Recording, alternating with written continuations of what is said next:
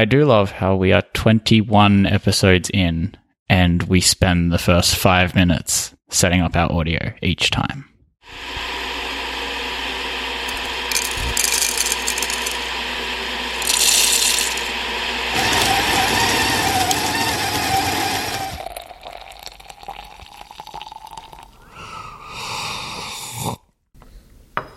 All right, maybe for people who didn't have the opportunity to hear our pre-show, since we did not record it, maybe we should just mention that we are recording from a new room.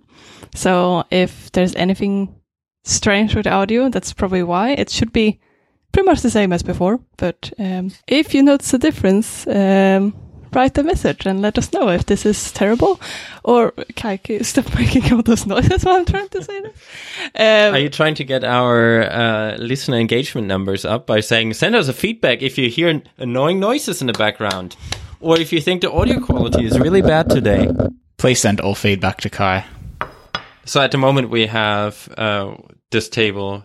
I mentioned earlier that we have too many iMacs in this room. It's not that many, it's just the two, one new one and one refurbished. Just because I'm in the process of figuring out which one to keep and which one to send back to Apple. One thing that's weird, which is very frustrating, since I'm sitting very close to them right now, is that one of them is slightly taller than the other one. It's probably 3 or 4 millimeters. It's higher. I don't know if it's the stand or it must be the stand because it wouldn't be the screen. But the stand itself is just 3 millimeter higher. It's very strange. It would be really unfortunate if this is the way you found out your apartment was slanted. No, it wouldn't be that effect. No, they're so close next to each other. Yeah. That would literally mean the table would have to be have a step in the middle. Okay. Yeah, it's very frustrating to look at, but never seen that before. Overall, it's really difficult, especially now with having the two next to each other. I do notice differences in the panel between the new one and the refurbished one I got. I would have never noticed that if I wouldn't have both of them next to each other, but I have a slight preference for the new one. However, after I got the refurbished one a day later or 2 days after the new one, and I've been in the process of moving all the things over because I initially intended to just keep the refurbished one. And then I noticed the screen issues, and I was kind of conflicted again. Should I keep the new one or the old one? And today, the new one, I keep calling them new and refurbished just to make clear which one is which. The new one now started making clicking noises. I don't really know what's happening. I think probably it's the fan, but it is kind of weird. It sounded almost like there's an old hard drive spinning in this room. Yeah, so now I definitely can keep the new one, and the old one has the slightly, I guess, less uniform 5K panel. So now I'm conflicted again, Zach. This sounds very much like a Kai problem. So why don't you start by saying what you got? What are the two models in front of you? They're almost identical. I started off with the base configuration because my mindset is still, at some point in the near future, Apple will update the iMac or the iMac Pro. And if that day happens, I'll just get a new one of those. And at least in my mind at the moment, the ones I have here are kind of bridging the gap until that day comes. So I started off with a base configuration, and by the day I looked for the iMacs, basically all the refurbished iMacs that were having SSDs were sold out.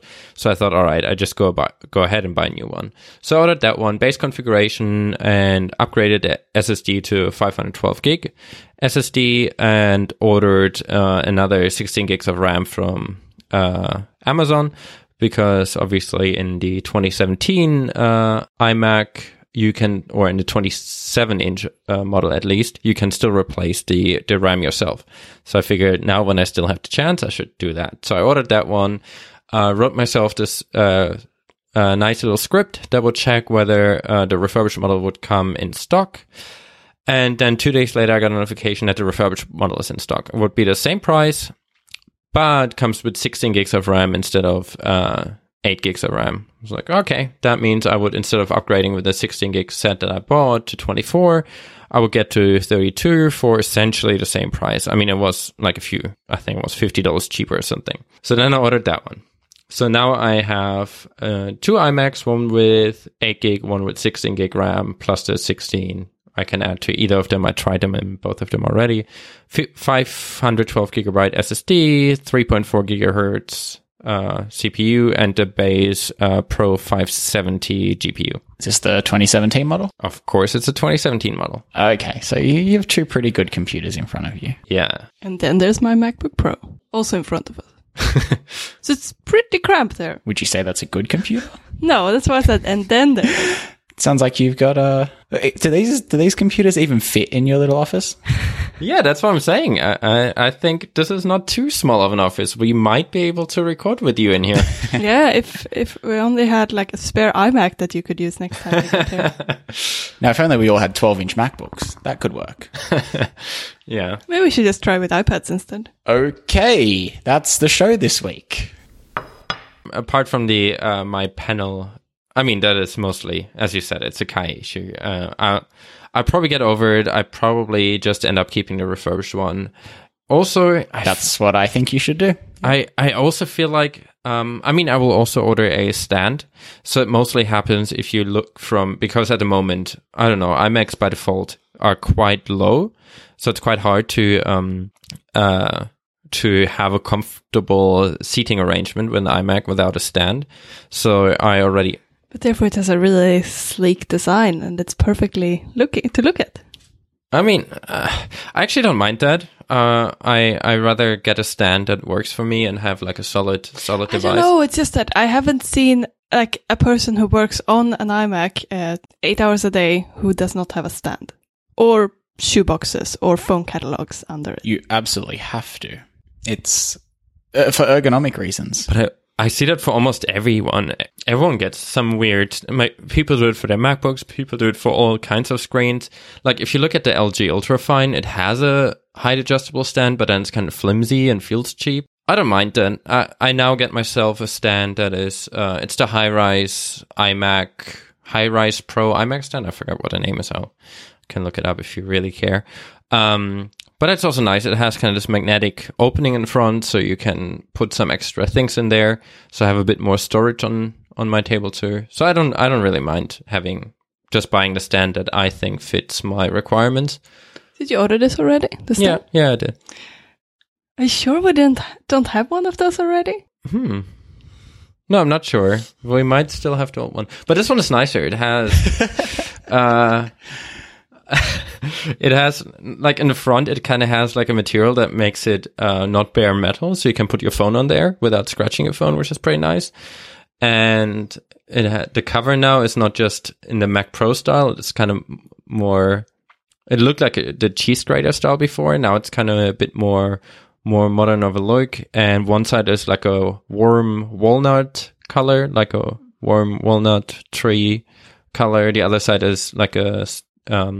space gray metal, so it looks nicer. It has access points in the back, so if you have like an SSD or something that you have as an external SSD, you can connect it all behind the Mac, so it doesn't clutter your table. So I feel like it's fine. It looks nice. We might find one, and then I don't know if by the time you get your iMac, you can take that stand. You as in me. No, you as in the general you. Anyone could have that as a stand. That's what I thought you were referring to. Cool. Man, did I forget how much I love iMacs. I don't know. I feel like I've been more negative on the podcast over the last few episodes, months. I don't know. And I wonder if that all comes down to not having had an iMac for so long. I'm so much more positive about computing again. I'm enjoying development a lot more. Everything is so much better now. This particular model, the 2017 iMac is, I mean, the 2015 was pretty nice, and 2014 before that. But my one complaint with the 2014 and 15 panels were that they weren't bright enough. They were quite dim, I would say. So the panel in this one is way brighter. You can I mean, I used to have them almost always at full brightness. Now they're kind of hovering around halfway. And if I need to make them brighter, I can. The 2015 I had with the 4 gigahertz CPU. So it quite often got loud whenever I pushed it, especially the GPU was getting incredibly hot. I mean, that led to eventually my iMac failing because the GPU died. So that wasn't great. And now I've done I tried to push it. So I had like a game running and ran like benchmarks in the background while the game was running. And I just couldn't get the fan over idle speed. Like since I got this computer, I've not once seen the fan speed to go over idle. I don't know how you can make this Mac warm. So that's super exciting somehow. I don't hear background tasks anymore, which is nice. It's just especially with the MacBook over the last few months, whenever. And if you actually monitor all your tasks, you don't have any memory swapping. It's amazing.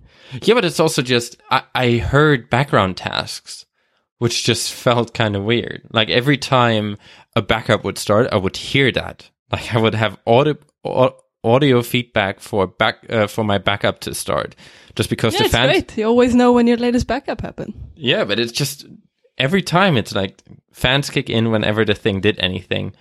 And this time around, I didn't even when I installed everything and logged into my iCloud account, and I have this iMac configured to have all the original pictures, downloaded all the pictures, and did like the photo analysis on it, and CPU usage was at something around 150% for the entire time, and fan was at idle speed. It's so good. I really, really enjoy that. I think that was the reason why I was on my wish list for the last a few Nodder drafts. I had the new cooling system, but this is pretty decent. I mean, it might be different if you get like the i7 CPU and the bigger GPU in this enclosure, but the base configuration, it's great. It's really good. Doesn't make any noises so far. I'm surprised you're advocating for a base configuration Mac. That's something I never expected. Yeah, neither did I. I mean, that also means I'm almost certainly not going to go for the base configuration when the new one comes out. But so far... You said it certainly means you're not going to. Yeah. Oh. You're missing fan noise? No, I just know myself. I mean, now I kind of... Because I knew this is... At least at this point, who knows if I might keep this one for a while. But in my mind, it was kind of, I need to bridge the gap for at most a year. So let's rather get the base configuration, because if I spec this one up to like the i7 and the 580 GPU, and then first of all, you won't recoup that if you sell that computer, because on like used computers, the upgrades do not pay as well as they do as in comparison to what you pay for Apple to put them in. So I figured the base configuration usually has a better resale value. And realistically, I don't think for my tasks I anticipate for the next few months I would have enough of a benefit.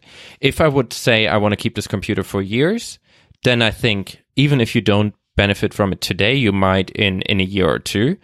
So it makes sense to have a bit more headroom. But for this, I'm 100% happy with that decision.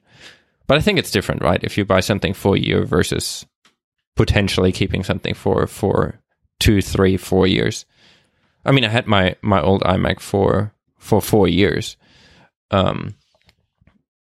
Apart from it being replaced a few times for heat death reasons. But I mean, it's not that I deliberately decided to buy a new computer. It was just that Apple couldn't get it fixed, and then they replaced it with a new model. You make it sound like something sketchy is going on here. I promise, I didn't tamper with anything. It just happened. I didn't need a new computer. I mean, I was intrigued, of course. I mean, it was difficult for me to see it after buying a 2014 iMac that the 2015 came out and it had a wider color spectrum, and that it had a slightly improved CPU and GPU configuration. I did struggle not upgrading, but I was fine. But yeah, it still lasted.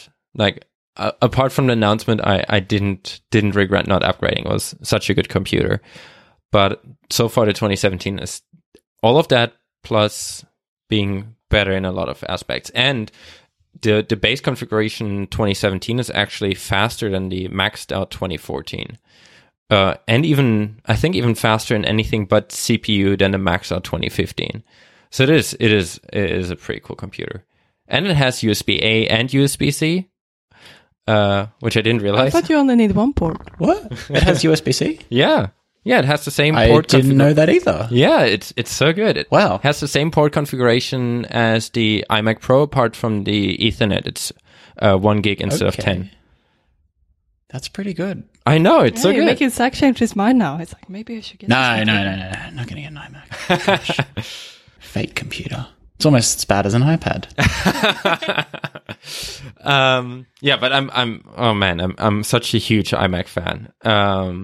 It is such an enjoyable computer. It's so much fun to look at. It's so much fun to use. It's so nice to have all this space for so many things. It's so nice if you work in Xcode, you can actually see a whole bunch of stuff. If I work on the back end and on the iOS app at the same time, I can have Xcode open and whatever backend IDEs without running out of RAM. It's when during the edit for the podcast, I can see so much more of the timeline and everything feels so much nicer and faster, and encoding the MP3s is so much quicker. Everything is just nice. Having Ethernet, I really enjoy that.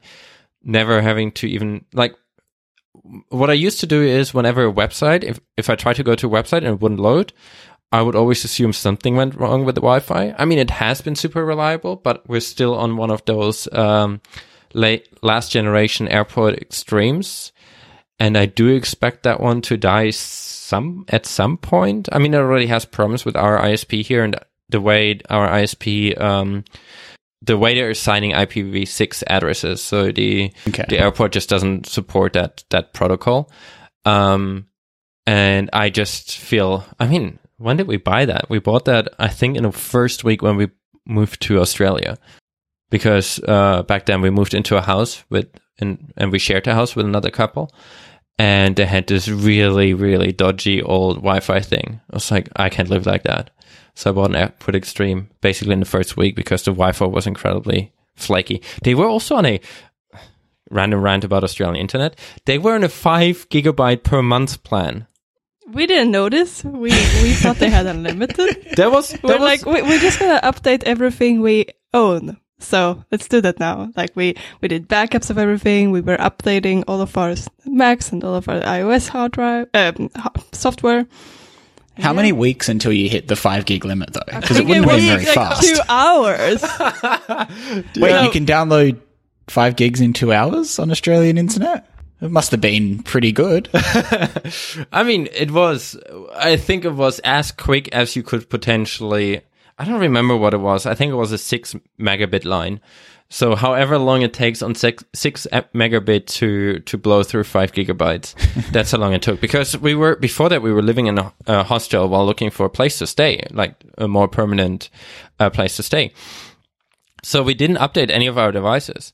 So then as soon as we got there, I plugged in my Mac Mini, and that one was still configured, because in Europe you would never have data quotas on your home lines. That's just not a thing that I don't remember when the last time, maybe the first internet line I've ever had a quota, but then everything went unlimited basically after a year or two when they realized, well, data isn't actually, like, more download quota doesn't actually cost us anything. So let's just offer unlimited, and get people to pay more for speed.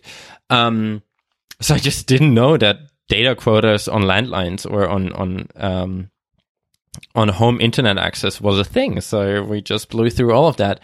And technically they sold it as an unlimited line, which means it was unlimited as in after 5 gigs of full speed, which was still 6 megabit, which was about, I don't even remember. I think we moved from when we moved from Sweden to Australia, we went down from a gigabit line, a symmetrical gigabit line, to a 6 down, 1 up on a sunny day, and half a megabit down, and I don't know, a kilobyte every 2 minutes up on a rainy day, sometimes completely dropping out when it was raining. It was so annoying. Every time it was... Apologies on behalf of this great country. Our internet is definitely subpar. Yeah, but that's... I still remember the days of a 200 megabyte limit per month. I got in a bit of trouble from Dad because I used 120 megabytes in one day, and our cap was 200. That is so insane. When was how long ago was this? Probably last Monday, 10 to 12 years ago. Okay. Yeah, but it wasn't too it's not too long ago. But it was just insane because I don't know. I first of all, I didn't expect that to be a thing. Then also, we moved to Australia because we wanted to flee the bad weather in northern Sweden, right? So every time it was rain, most days when it was sunny and warm, we were outside anyway because we had so much vitamin D3 to catch up on from not seeing the sun in a few months. But then every time it rained and we wouldn't go out, you had nothing to do. I was like, what do people do in Australia when it rains if you don't have internet at home? It was such a weird thing. So that's when I realized why piracy is such a big thing in Australia. You have to download everything for the day when it does rain. So that was kind of the shock coming from a symmetrical gigabit line to whatever that was in Australia. And that was also one of those, that was during the time when the government changed in Australia. So there were plans for NBN. And that area that we were living in, when we moved in, I looked, all right, NBN is now at the horizon. It should be rolled out in the next 2 or 3 months. And it literally made it until 2 streets away from us. So that's why Telstra, the biggest ISP in Australia, they refused to fix the copper lines there because they said that the NBN upgrade is imminent. So they didn't want to invest in fixing the copper. But then it was in a limbo because the government changed for, I don't know, a year of the time we lived there. So the ETA was pushed out further and further. Don't you mean it changed every year that you lived here? But for that particular place, it changed. Because I checked basically every week what the new ETA is for rolling out fiber there. And then I still have to check every week who the Prime Minister is, but carry on. Yeah, they changed almost as frequently as the ETA for fiber. And then by the time we moved away from there, we actually moved for one of the major reasons for me was fast internet. So after that, we moved to a place that had fiber. It was one of the first places that had fiber in Perth. So I'm glad that you're enjoying your iMac. Yep. With its fast internet and zero ping, as you politely pointed out to me when you sent a speed test the other day. Funny enough, at the moment, the Ethernet cable is plugged into the iMac we're not using for this recording, so I completely failed my initial recording on this computer. Complete failure. It's all right, you'll get there. As long as the people can hear us, that's what counts. Yeah. Question if did they want to hear all that? This rant about Australia is gonna scare everyone away, Kai. You should come to Australia. Our internet is better now, and we have nice beaches and actually quite good weather today. That's so true. come today. No, don't come today. That would be creepy. It would also wouldn't work. Like most people would live at least 24 hours away, right? Yeah. I'm so happy that it's good weather today, so you actually have internet. There was a period of time where it would have been faster for me for files above about like 20 gigs or something. It would have been faster for me to drive to uni, get out my laptop, download stuff, drive back home than it would have been to wait at home. Yeah, we had that. Those days are past. I needed to send something to my mother during the first few months that I don't remember what it was, but it was something that was like 20 gigabytes or something. Must have been like a larger video or something. I don't remember what it was exactly. And we actually calculated that it would be faster to post it than to like just send it in a parcel, in an express parcel. It would be a faster data rate than uploading it on that less than a megabit upload link I had. So I did the same thing. I went to university and even our university had throttled internet access, but only if you used a EduRoam account from that university. But because I was enrolled in 3 universities at the same time to get my degree faster, I realized that sounds sketchy too. This week in Not at all. No, that's completely normal. I'm enrolled in 16 universities. That's fine. Last time we were a conspiracy podcast. This time we're a sketchy activity podcast. Anyway, It's how to remains within the bounds of the law. It's fine. Please don't take my degree off me. Please, please, please.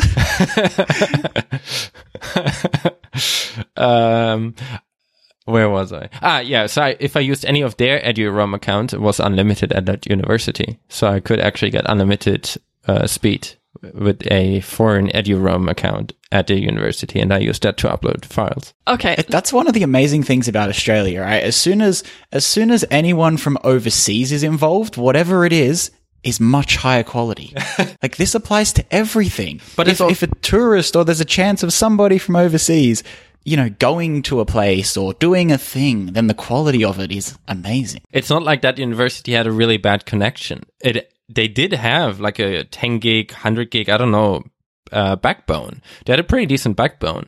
It's just that for students, they throttle like crazy, while the European policies were just as fast as you can go. See, I feel like I kind of understand maybe throttling during the day if speed started to crawl, but after hours, just let everyone go crazy. Like, what's the matter? You've got the capacity. But it's also, Wi-Fi does that anyway. If there is too much load on a node, it will go slower. It's not really that you need to. Yeah, but like to try and discourage, say if you were someone downloading hundreds of movies for perfectly legitimate reasons, to discourage that behavior during certain times of day, maybe. But if you have 100 gig or more backbone, how many students do you have that download with?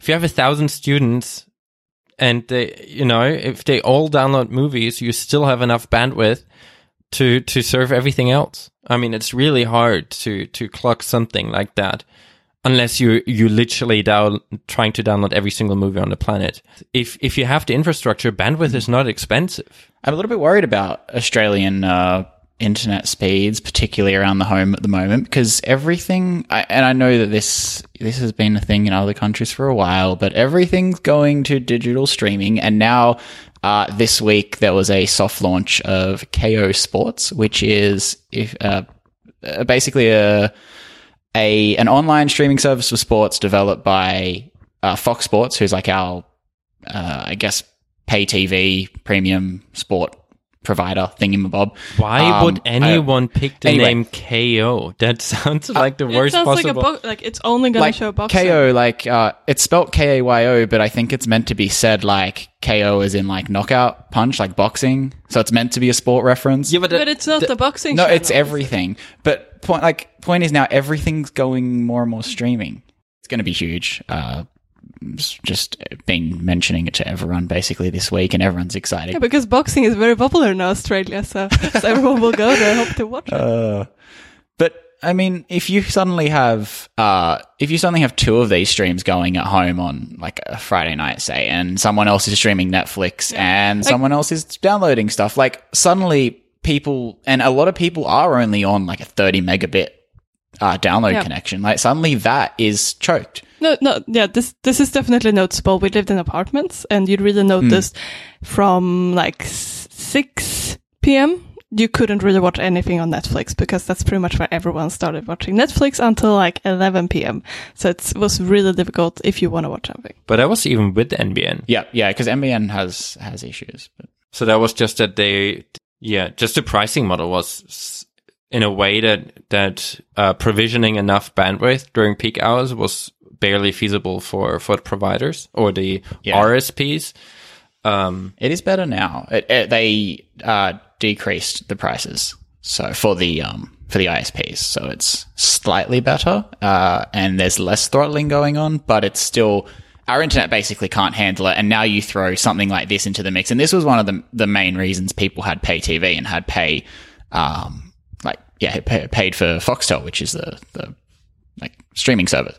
But do you think people really will move over to the streaming server then, or will they maybe just not start using KO? People will absolutely move over to this. If you were previously subscribing to Foxtel, which is cable TV, you're looking at I think at least $55 to $60 a month for a base plan that includes the sport package. Mm-hmm. And a lot of people, and one of the reasons they did that is because they know a lot of people subscribe to just for the sport packages, so they don't make that the base plan. They make it an add-on to the base plan so that you're not paying just $35 a month. You're paying $60 or whatever. Anyway, this is only $25 a month, and you can stream on 2 devices at once for that $25, I think. And if you want up to 3 streams, you can pay $35 a month. And this is going to be everywhere. So it's going to be online. It's going to be on the Apple TV, on your iPhone, your Mac, your Android phone, all that stuff. So I think this is going to be huge for people who only care about sport. And there's a lot of people who only have pay TV for sport. But I am slightly worried to throw another streaming service into the mix. I mean, Netflix is already impacted. As you mentioned, you notice that the internet slows down to a crawl between about 7 and 11 p.m. because everyone's streaming their Netflix. And now you throw this in and you have, I mean, it's only an HD stream, but another few megabits per second on top of that, and suddenly bandwidth is at a minimum. So anyway. Sorry, I know that you're trying to make another point, but I was just wondering, did you say they have a Mac app? You can watch on your Mac. I don't know if they have a Mac app as such. Probably not. Be able to watch online. Okay, they support really all the things. They support Mac and PC, so I'm guessing that's just in a browser. They can have mobile and tablet apps, Chromecast, Telstra TV, which is a streaming box from one of the major ISPs here, as well as an Android app. So it's pretty cool. Do they only show Australian sports or real ones as well? They show over 50 sports live and on demand. So I'm going to assume there's others. So it's probably football, rugby. No, so that they have NBA, NBL, NFL.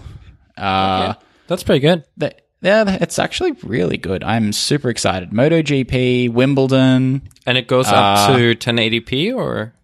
1080, yeah. It's not 4K because, again, Foxtel, the company behind this, they do have a 4K offering, but they're keeping that for their pay TV service exclusively at the moment. So it is that many Australian households can stream 4K in this current state of the internet. So if you do subscribe, you can then use their 4K online streaming? No. So the 4K... So that's only for the TV stuff? Right, yeah. You have to pay for cable in order to get the 4K stream. All right. And that's more on top of the base plan anyway. All right. But I think this is perfectly reasonable, like $25 a month, and you can watch all those sports. I'm super excited about this. Yeah, especially considering how expensive those kind of deals are. I mean, streaming all those different leagues, it isn't cheap to pay for being able to stream those. No. So I think that kind of is in line. I think for our sports streaming package here, that is so here we have something similar. The kind of big sports channel in the US is ESPN. Here it's TSN. And the TSN Go or TSN Direct, they have 2 offerings. It's always those TV channels always make it slightly more confusing than necessary. I think it's called TSN Direct, and that's also $25 a month for streaming all the different sports. And they also have the apps for all the different platforms, iOS, tvOS, and then you can stream in the browser. So I feel like 25 seems to be outside of the US kind of the default. I think it's a bit cheaper in the US now with ESPN. It's pretty reasonable.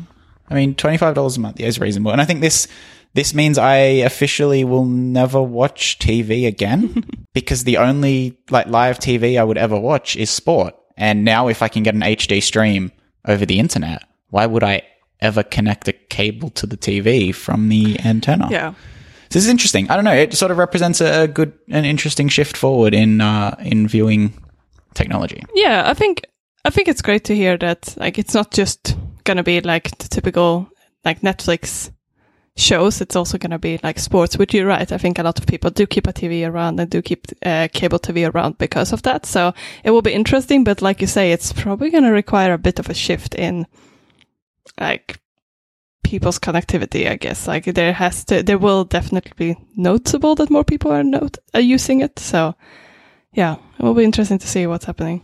Here it's even if we would sign up with TELUS, which is kind of one of the larger ISPs here, if we would sign up with them for their 4K offering, they would serve, because everything is fiber here, even your TV comes over fiber. So they're using the fiber. That's why I think that's one of the reasons why they're over provisioning. Yeah, our networks can't handle that. Yeah, that's why our network or our internet line is over provisioned. So we're paying for 300, but we're getting 330, and they over provision all the. Because that 30 is what you'd need for a 4K stream. That's exactly it. So they're just that makes a lot of sense. Over provision all the lines to allow for you using a 4K stream and still having the 300 you pay for, which I think is, first of all, pretty fair, but also good way of building everything around your one infrastructure investment, because everything goes over fiber. Everyone benefits from fiber. If you watch TV, you get 4K TV. If you use the internet, you have a fiber connection, which is faster, lower latencies, and it's pretty good. Sounds it, yeah. Yeah, I'm sure everyone was hoping to hear about Australian network connectivity today. It's a good thing we got that topic covered. I think it tied in nicely with the whole with the internet problems.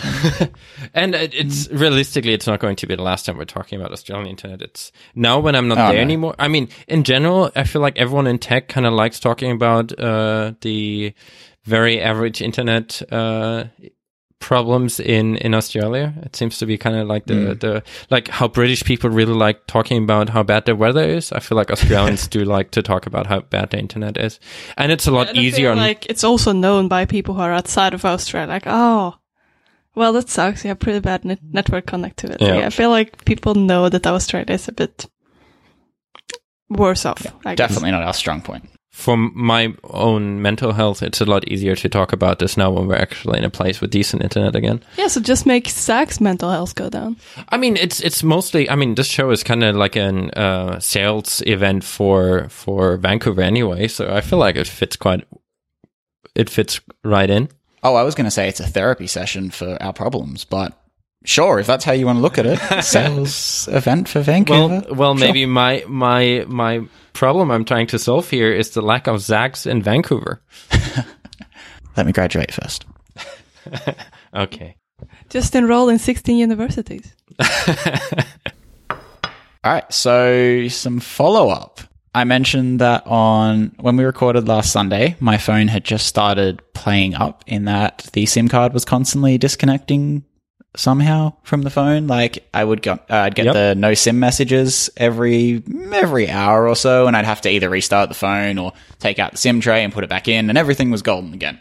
Later that night, it got increasingly worse. Like every 5 minutes I would have to do that until I just gave up and accepted that my phone was saying there was no SIM. Went to the Vodafone store the next day, which is the carrier I am with here in Australia, and got a replacement SIM card, and all was good. So the guy at the store was like, oh yeah, it's great to just replace the SIM every few years now that it's a couple years old. I'm like, okay, sure, I didn't know that. But apparently these SIM cards wear out, even though they shouldn't be moving. But yeah, problem fixed. So my phone is not broken. I don't need to go and buy an iPhone SE, which was definitely my plan if anything was wrong with the 7. And I was a tad excited about that. But no, my phone is fine. So happy days. That would have made for so much better of an episode if you would have had an iPhone SE. Yeah, no, it's like my SIM card was broken and now everything is fine. Cool story, Zach. Well, so boring. I'm sorry. There's another argument for eSIMs. Yes, that is absolutely true. But did you actually figure out why it was like why the old SIM card would have like acted up? Apparently the connection just like the actual SIM chip part of it just wears over time, is what I was told. I spoke to a friend who works at a carrier as well, and he's like, yeah, that happens from time to time. Okay, fair enough. I've never heard of this happening, and I know people who've kept SIM cards way longer than 2 years, but, you know, maybe it's not related to the time I took it in the water all those months ago. Months ago? I thought this was years ago. It was years ago, but months ago applies too. It's just any Yeah. date in the past is also days ago. 14 months ago is both months ago and a year ago. Why speak clearly? It's people will understand us, right?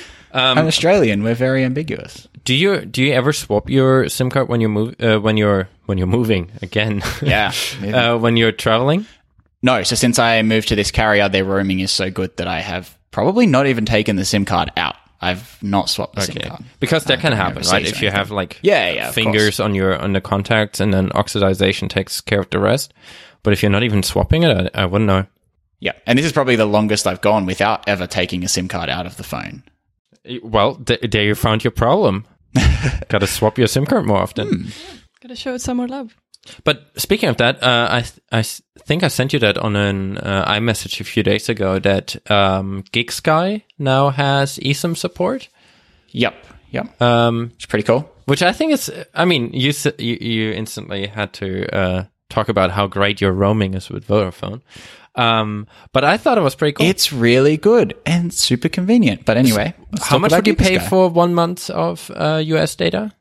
$150, Oh. but I could use the full amount of data like that I would get at home, and I wouldn't have to worry about buying a SIM and topping it up. And if it works out slightly more expensive, I'm fine with that. It's just super convenient. I can keep all my SMSs, my 2-factor codes. It sounds It's like you've great. been having this talk many times before. Like you've had a deep defensive line already lined up there. Well, I have had this discussion in the past. I've also not gone away for a month in a very, very long time. The last time I did that, I didn't even have a phone. I was so young. So all my trips are like a week.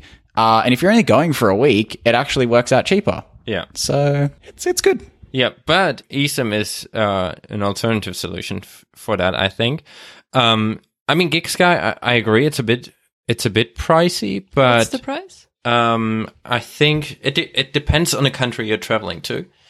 So if you look at, I can just bring it up now, so we actually have the correct pricing. I think we worked out that it would have been the same $150 for me to use a normal month's worth of data on GigaSky as it would be to have just paid the roaming with Vodafone. So to a point, it's quite a beneficial to roam. That's how you pronounce it. GigaSky. GigSky. Because Kai, when you say it, it sounds like you say GeekSky. Gig, like, I guess, like gigabyte or gigabit, and then sky, like Like the the thing about thing us. you currently don't see in Vancouver because it's overcast. Well, the sky is grey, right? Can you see palm trees though? Yep, they're still on the ground. Okay.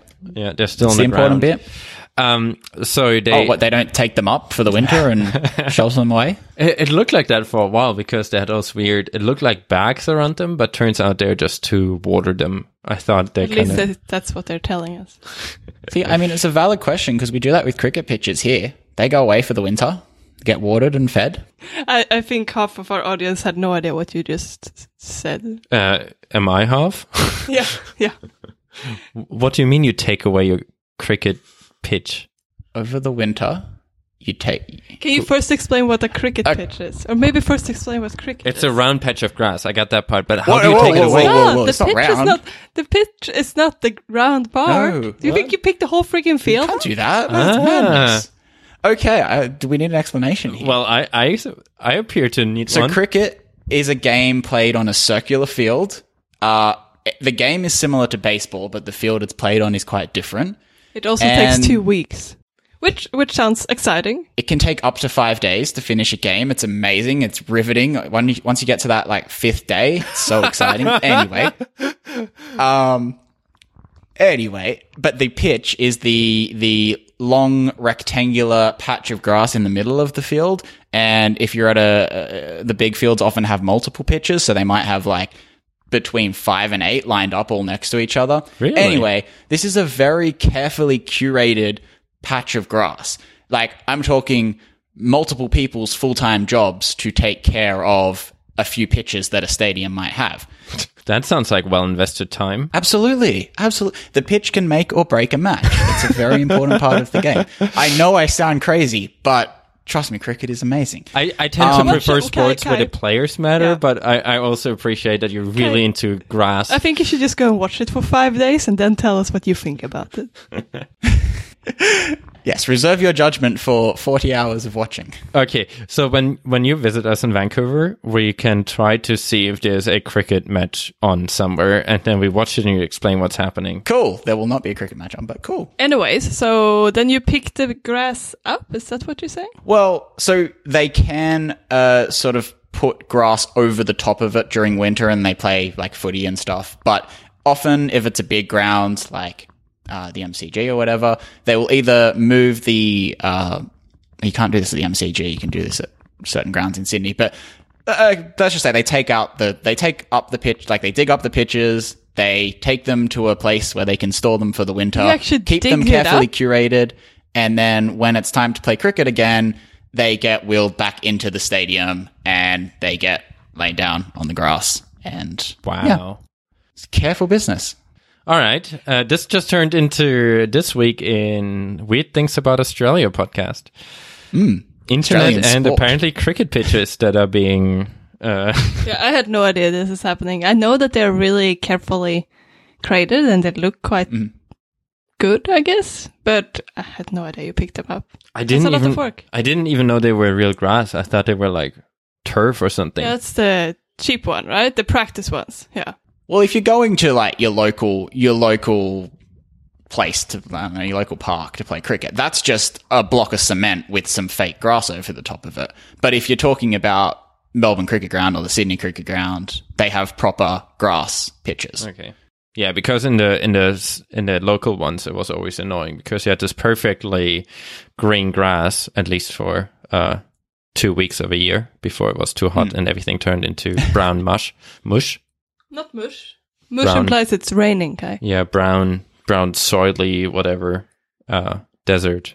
What do you call that? Stop being mean, all right? Grass in Australia. Tell us about this eSIM. that Yeah, you and want to then tell us. but it was like whenever you run over the grass and then you hit one of those cricket pitches apparently, it was really hard and uncomfortable to run on. Yes, yeah, because that's cement, and that would be. And Yeah, if just, that if would you be there play all the something time, like we but- played Ultimate Frisbee, and if you would try to Ooh, dive would not wanna for fall disc, over on you a don't want to cricket jump pitch. onto that part where it's just cement with turf on top.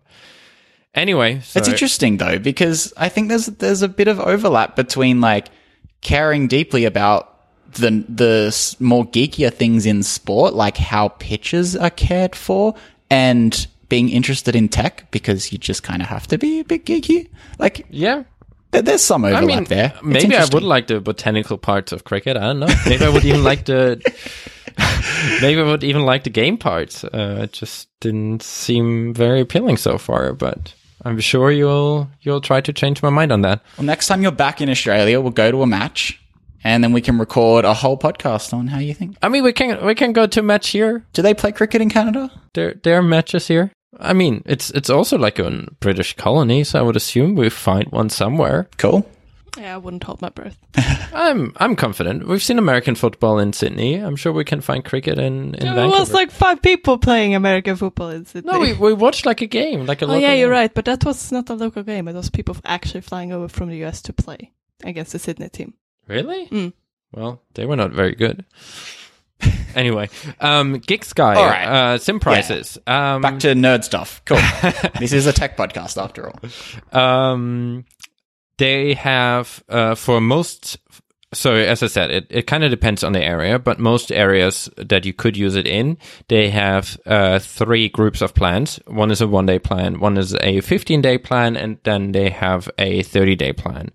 The 1-day one is 300 megabyte for $10, which is not great, but I guess if you're going somewhere and you don't have any other way of roaming with your carrier, it might be a decent option. $10 is probably something you can get over.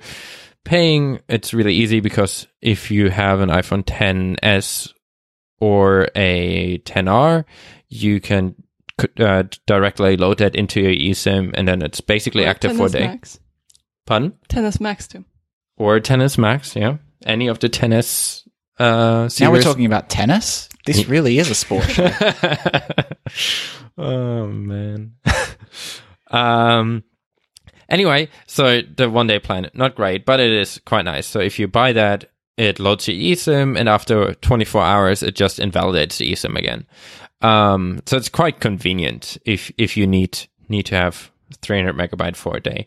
Then they have the more appealing plans are kind of starting when you go into the 15-day range, because for 15 days you can select between 500 megabyte, 1 gig, and 2 gig at $15, $20, and $30.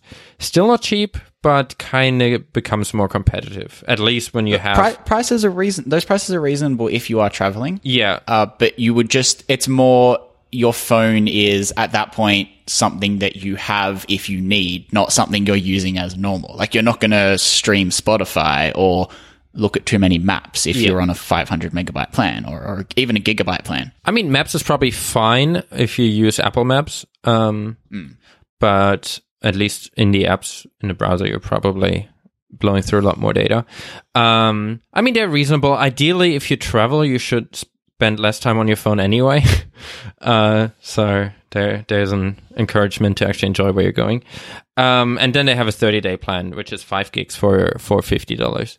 And I think overall, they're all of them are not cheap, but I like the idea of if you go somewhere and either your carrier doesn't have roaming there or your roaming isn't great, or you even just going somewhere like if we would go out, I don't know, into a hike that's really far out and we don't want to rely on potentially only using our one carrier, you can even have that as a backup carrier option. You can just add that because they can then roam in all networks in the US, for example. So you can roam in AT&T and I think Verizon or Sprint or T-Mobile or whatever else they're roaming with.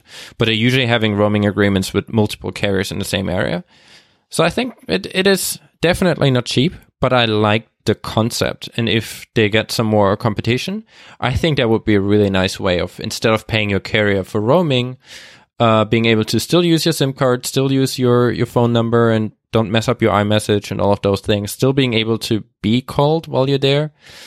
And then just add some data or even some local minutes if you need to through something like this. Yeah, definitely. I do think it's really cool. Like, as much as I joke around about how good my carrier's roaming is, I think this is a really nice backup solution, and it's a good use of eSIM as well to have the option to select from all these places and how much data you'd like. My idea initially, what I thought I would do is ideally my local carrier getting eSIM support, and I would use that as my primary SIM and then kind of add SIM cards as I travel.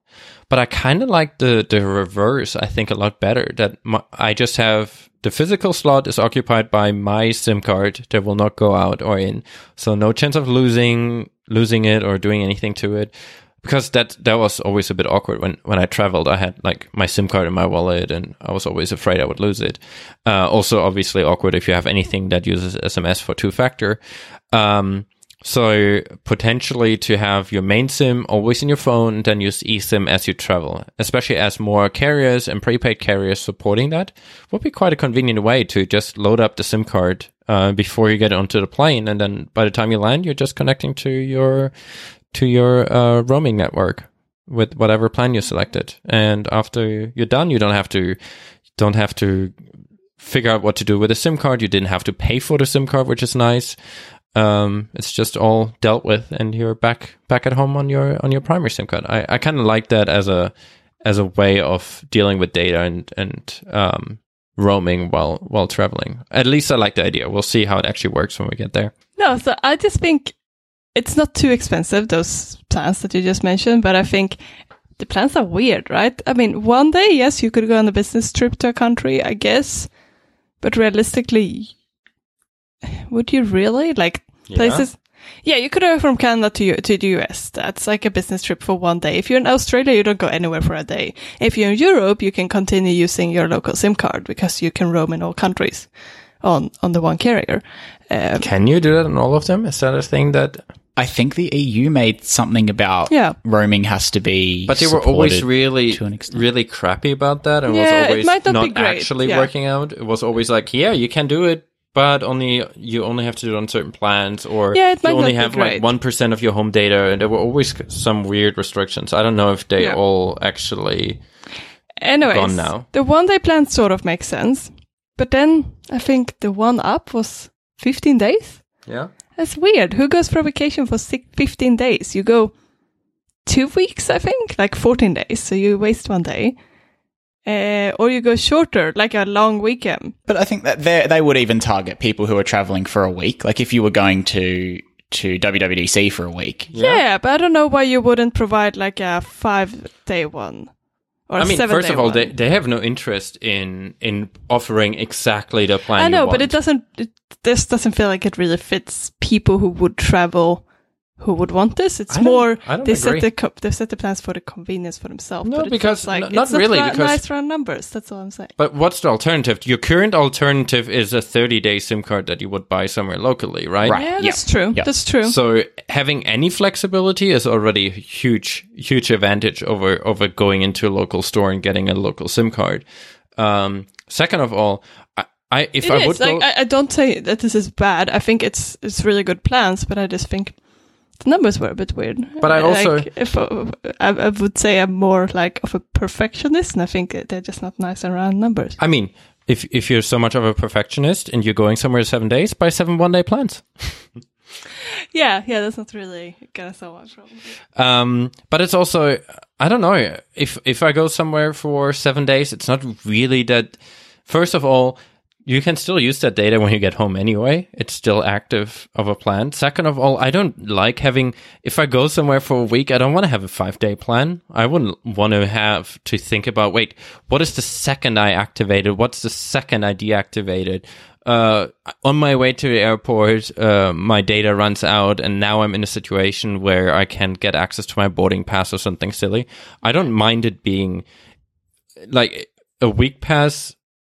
So I the mean, conclusion is that they should have an 8-day pass. I mean, if they want to have, I would say an 8-day pass makes more sense if people go for 1 week vacations, just to have not have this kind of cutoff at either half day into your vacation or during the last day. But I think just having those tiers kind of makes sense. I mean, most people will go, like a day is kind of like your day trip. I think that makes sense. And then based on their pricing, the next, like if 2 days, for 2 days, you pay the same as for 15 days. So it's not like there's a huge jump. I know, that's the thing. Like, it was mostly, I don't care complain about the price. I mostly complain about the, I guess, non-run numbers. I mean, the prices are round. Yeah, that's true. That's true. If you run for prices, sure. Well, I don't really see the problem. I would just like to point out a very reasonable prepaid plan that we have here in Australia. If you were visiting this fine country, this sort of continues with the theme of. I mean, I know we spoke badly about our fixed internet, but our mobile internet's pretty good. It is. It is. It's We have an Optus plan that's $2 a day, and that gives you 500 megabytes of data a day. And if you're visiting the country, it doesn't support eSIM at the moment. It does require a physical SIM. But if you were visiting the country, how good is that as a tourist? $2 a day, and you've got 500 really megabytes. Good. That's like perfectly poised at tourists. And I think it's a pretty neat plan. Like, you only pay for the days you're here, and like if you're a tourist, 500 megs a day, that's a lot of data. So, I think that's something to consider if you ever visit Australia. It is a really good plan. I used it as a backup for a while for when we had bad internet at home. So I could just do, like, if internet was out for 2 days, I could just use that plan for those days as a backup internet source. Because it's kind of nice. You only pay the $2 per day if you're actually using it. So you can just have it on Monday and not use it on Tuesday, Wednesday, Thursday, and have it on Friday again. It's quite nice as a kind of both as a backup solution for Australian internet connectivity and as a tourist. It's really good. Yeah, I think if that ever supported eSIM, and I don't see why it wouldn't. It might take a year, but eventually it will. I think that's a really killer plan if you're visiting this country. Like, I would happily pay that wherever I was traveling to. $2 a day to get 500 megabytes of data anywhere in the world. I think it's a really competitive option. Yeah. But I think especially with eSIM, it makes it just that everything, your main SIM is still there. FaceTime and iMessage isn't getting confused. You can still have incoming text messages, and they're usually free of at least all plans I've ever had. So I think it is like being able to have more than one SIM for people that do travel. It makes a huge huge difference and allows for a lot of new configurations of travel data plans that weren't possible before. Yeah. And not having to physically go to a carrier store when you get somewhere is also a huge advantage. It is. Like, I know I've said that, one of the benefits of just paying up for $5 a day when I travel is that I don't have to worry about any of the things that you have to worry about when you normally have to buy a local SIM card, such as making your first stop out of the airport a carrier store. If eSIM is a thing, you don't have to worry about it. Why don't you just pay for Amazon Prime for one day? Okay, I'm assuming you're traveling to the US. And just order a SIM card to your hotel, and it's there by the time you get there. It's perfect. I'm not sure if you're trying to make fun of me or if you actually approve. No, this is a good way of dealing with your problem. Wait, did you actually do that, Kai? We have done this a few times. Yeah. Why Look would at you not? modern hippie people. It's great. I don't remember. Why would you go into a store and interact with people, and maybe they, what do they know? Like, what All right, let me rephrase that. I don't remember the last time we haven't done that. Wow. But it's also, I don't know, especially in the US, I always feel like if I go into like an AT&T store, there's at least a 25% chance that they're saying, oh, you're not an American, you don't have a US driver's license, we can't give you a SIM card. That's that's a 25% chance. Then you have another 25% chance that they're saying, all right, here's your SIM card. That will be $25, please. I'm like, $25 for a SIM card. And then you have the option that they're trying to trick you into signing up for a contract. I just don't how do you even find a SIM card store without having internet roaming? It's called preparation. Oh yeah, that's. How do you order from Amazon? I without order a SIM from card? home in the comfort of my own home. Oh, before Yeah. you leave. Okay. Well, Thinking ahead. that plan assumes you're planned. Yeah, the thing is that I tend to get lost in cities if I don't have a map, but I will be able to tell a taxi driver or an Uber driver to go to my hotel. The Uber thing, scratch that because I can't book an Uber. But yeah, I would be able to tell a taxi driver to go to my hotel, and then I have my SIM card there waiting for me. Why can't you book an Uber? Because I don't have my SIM card yet. Aren't you listening, Zach? Oh, right. You're that's a scenario. Okay, gotcha. Yeah. This is a hypothetical scenario. Right. Makes sense. I thought you were going to come out with some like, oh, I got blocked from using Uber because I punched a driver. No. I don't know. Anyway. Yeah, I don't think that would be Marlin a story for. Yeah, I was too nice to the drivers, so I'm no longer welcome. So they banned me from the service. Yeah. You know, Uber, they don't really have a reputation for being great people, so I didn't really fit in there. Fair enough. This is why you get a Lyft. Lyft is just such a better name as well. Yeah. And It's like, that's what you'd say. If your mate was giving you a lift somewhere, you'd say, you're giving me a lift. And now it's like, you get a lift. it kind of doesn't pass my naming rules. Oh, not this again. Anyway, let's go through the next tech topic. No, it's not the next tech topic. It's actually a follow-up. What are we? Like 40 minutes into the show? What is this? Been recording for 80, but yeah, I don't know. We've been recording for 1 minute 15. 1 hour, 1 hour and 15 minutes. No, I'm pretty sure it's 1 minute and 15 seconds. Yeah, time is That was a flying by very when you're quick minute. complaining.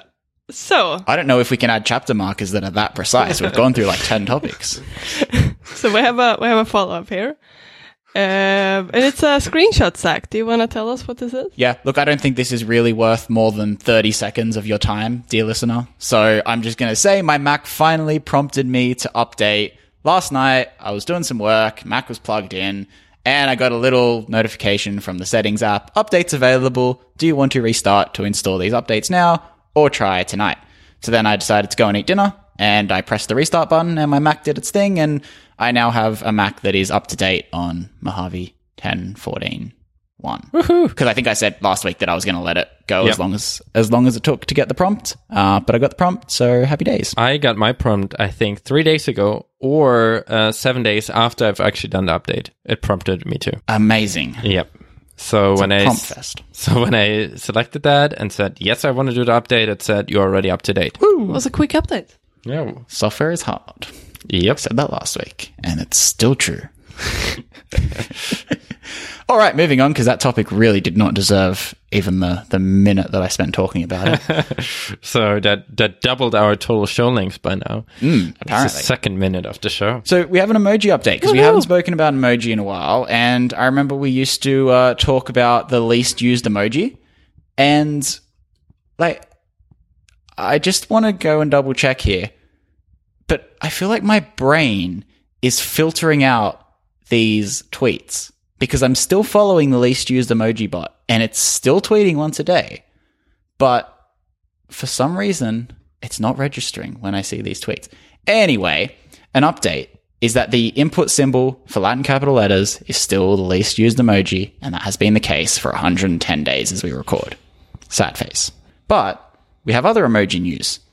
So because there were new emojis, came across this article, actually got sent to us. The bald person emoji, woozy face, and smiling face with 3 hearts are the most discussed new emojis of iOS 12.1.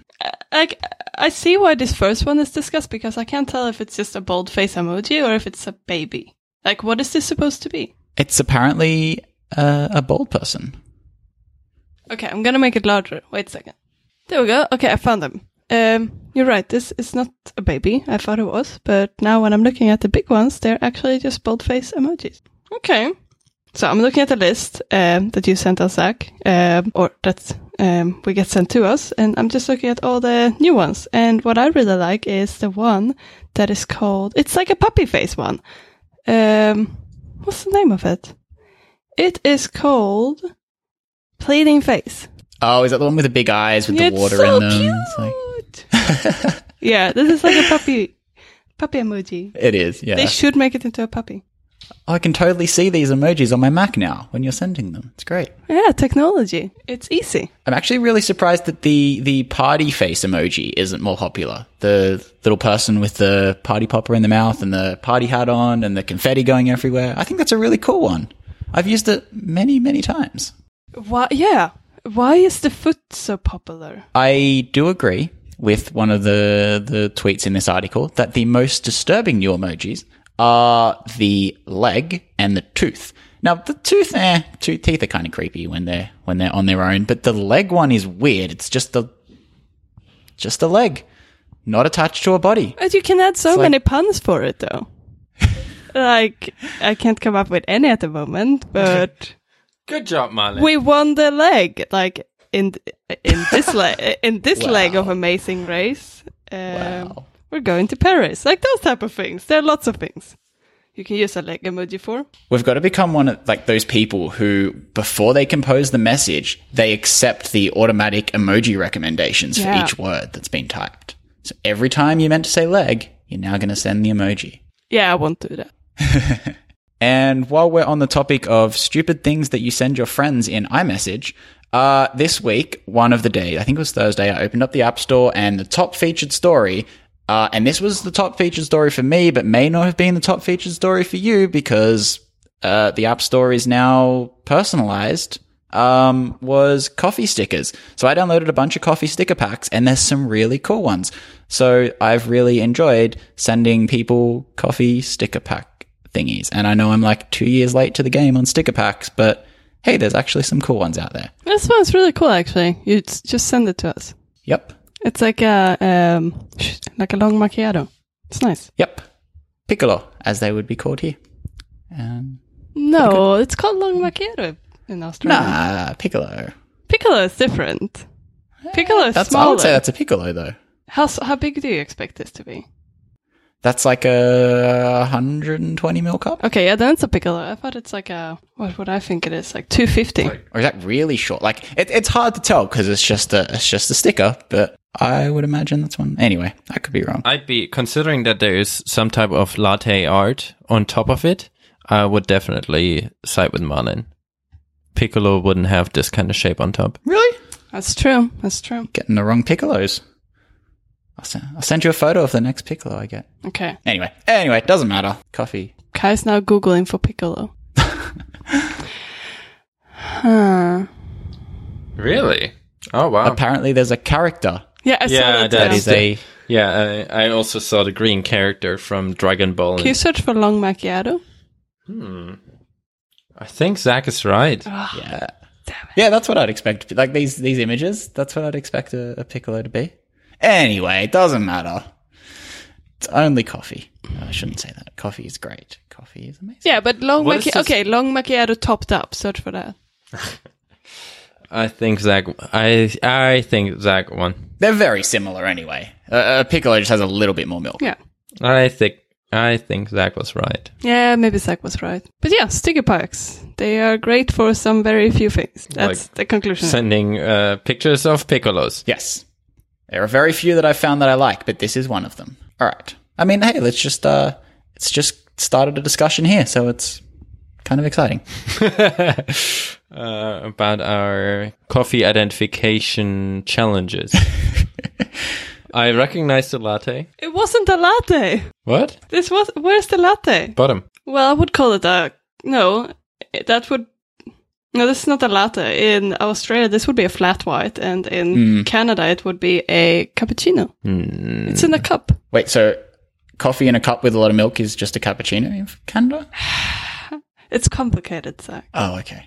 Gonna have to have a crash course before I visit. Yeah, it depends on where you go and if the people who are working there have ever been to Australia. No matter what, we should go. We should definitely do a coffee tour when you're here. Cool. Flat whites are way stronger here than in Australia. In Europe, isn't a flat white double shot? So I wonder if that's the same in... I mean, in general, flat white is not Okay. really common. I mean, flat white is Australian, right? I think it comes from the UK originally, but now it's more common in Australia. I thought it was Australian. Well, what do I know? It's basically a latte with... I think here it's basically like a latte, but with way less milk. It's like a double shot latte. Okay. No, but you don't have two shots. You have one shot, but less Okay, milk. it's like a double strength latte. Yeah, you could say it that way, or you can say latte with less milk. No, because I think it's a very fine ratio. If you would buy a latte here, they would make it in a bigger cup. If you buy a flat white, you can only get it in a smaller cup. It's the same in Australia. If you buy a large flat white, it's actually just a latte. Yeah, I don't get anyone who orders a large flat white. It's weird. Anything that's not a small flat white is not a flat white. I know you can order that, but it's questionable about what you meant. But then again, if like some places also have different understanding of what a small flat white is. True. The So- places that put less milk than they would put in a latte, doing it right.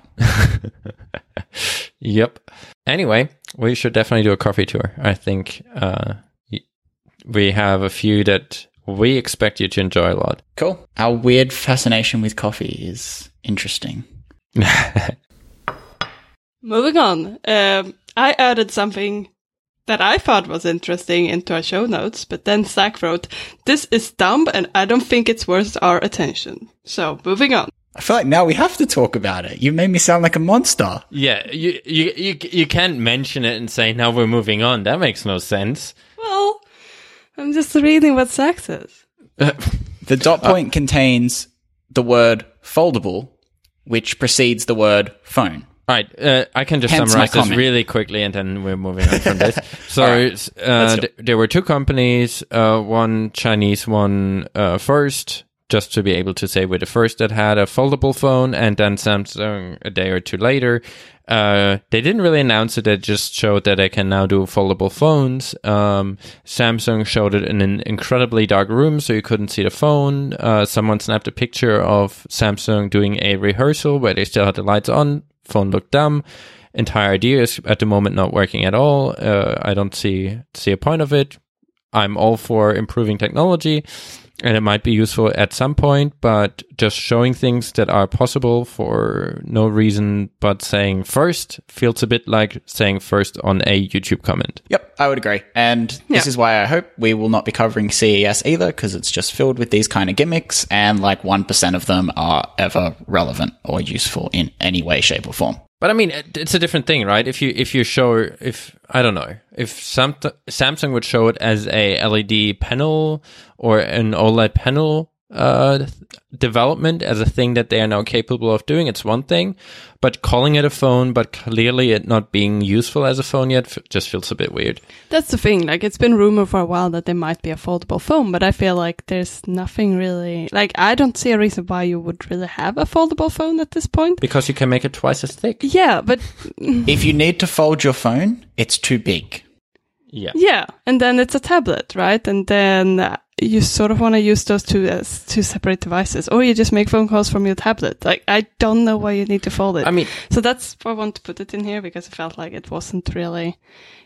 I guess it's interesting that they announced it, or like at least it's not interesting, but they did announce it. It's definitely And interesting. I guess barely that. it's They showed... I just think it's weird that it's something that I don't really know if people want, and I think something at CES would be slightly different, because like they introduce many like very high tech cars or like supercars or like things that are sort of concepts, but if they would be possible to make in reality, it would be something people want to buy, and it's like a cool concept that you're testing basically. But I'm not sure if this is actually a necessary thing to develop in the first place. I mean, it sounds like a thing Samsung would do. All right, so did anyone check out the new shiny Apple products in the store? I was so close, but I have a good excuse. It did rain today. I realized that's not a good excuse at all. You know, you're not going to be able to look at that phone for like 2 months, right? You've had multiple days. But I planned to go today, and today, unfortunately, it rained. I will actually say that we walked through the rain to get to the Apple store to check out the iPad. Just saying. I thought we would record right. tomorrow. This has been in the calendar for a week. I had an iMac delivered most days this week. So I had to be home for that, obviously. 2 out of 7. Well, good point. Well, the iPad wasn't actually available. No. 7 days. It was 2 days. It was the 7th it was available, the 8th, and today's the 9th. Oh man, you guys are super behind. Not by a week though, it's a day. So on the 7th I had an iMac delivered. On the 8th I had an iMac delivered. And on the 9th, which is today, it was raining. So that's my excuse. But tell us about the new shiny devices, Zach. So I only checked out the iPad because I completely forgot that there was a new MacBook Air. What? Was it even out on Wednesday? Wait, what? You went to the Apple store and you didn't have a look at the new MacBook? I've been to the Apple store multiple times since Are you Wednesday, and serious? I've forgotten to check out the MacBook Air. What you about look at the Mac what Mini? about the Mac Mini? It's the same. Why would I look at it? Come on! There were 3 things announced and you missed 66% of those. You remember?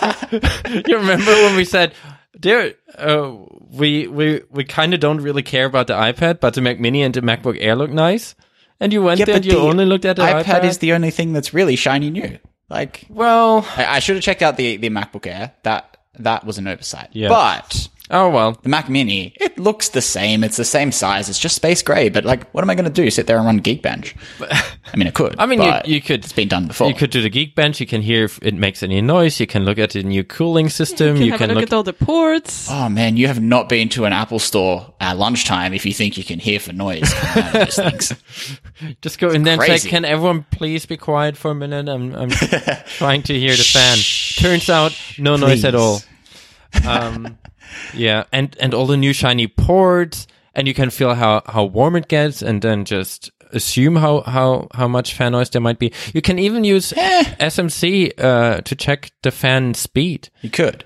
But this is Australia. I'm just going to assume that Mac fans are running at high constantly. All right, tell us about the iPad. iPad, that thing doesn't have a fan, so you can't blame me for not checking for fan noise on the iPad. Well, I can't blame you for anything because I didn't go and check them out because it was raining. So you've done only 33%, as Martin pointed out, but it's still a lot more than we did. So, Which, when you consider there are 3 of us in this podcast, I've carried my weight. so obviously your assumption was each person looks at one device.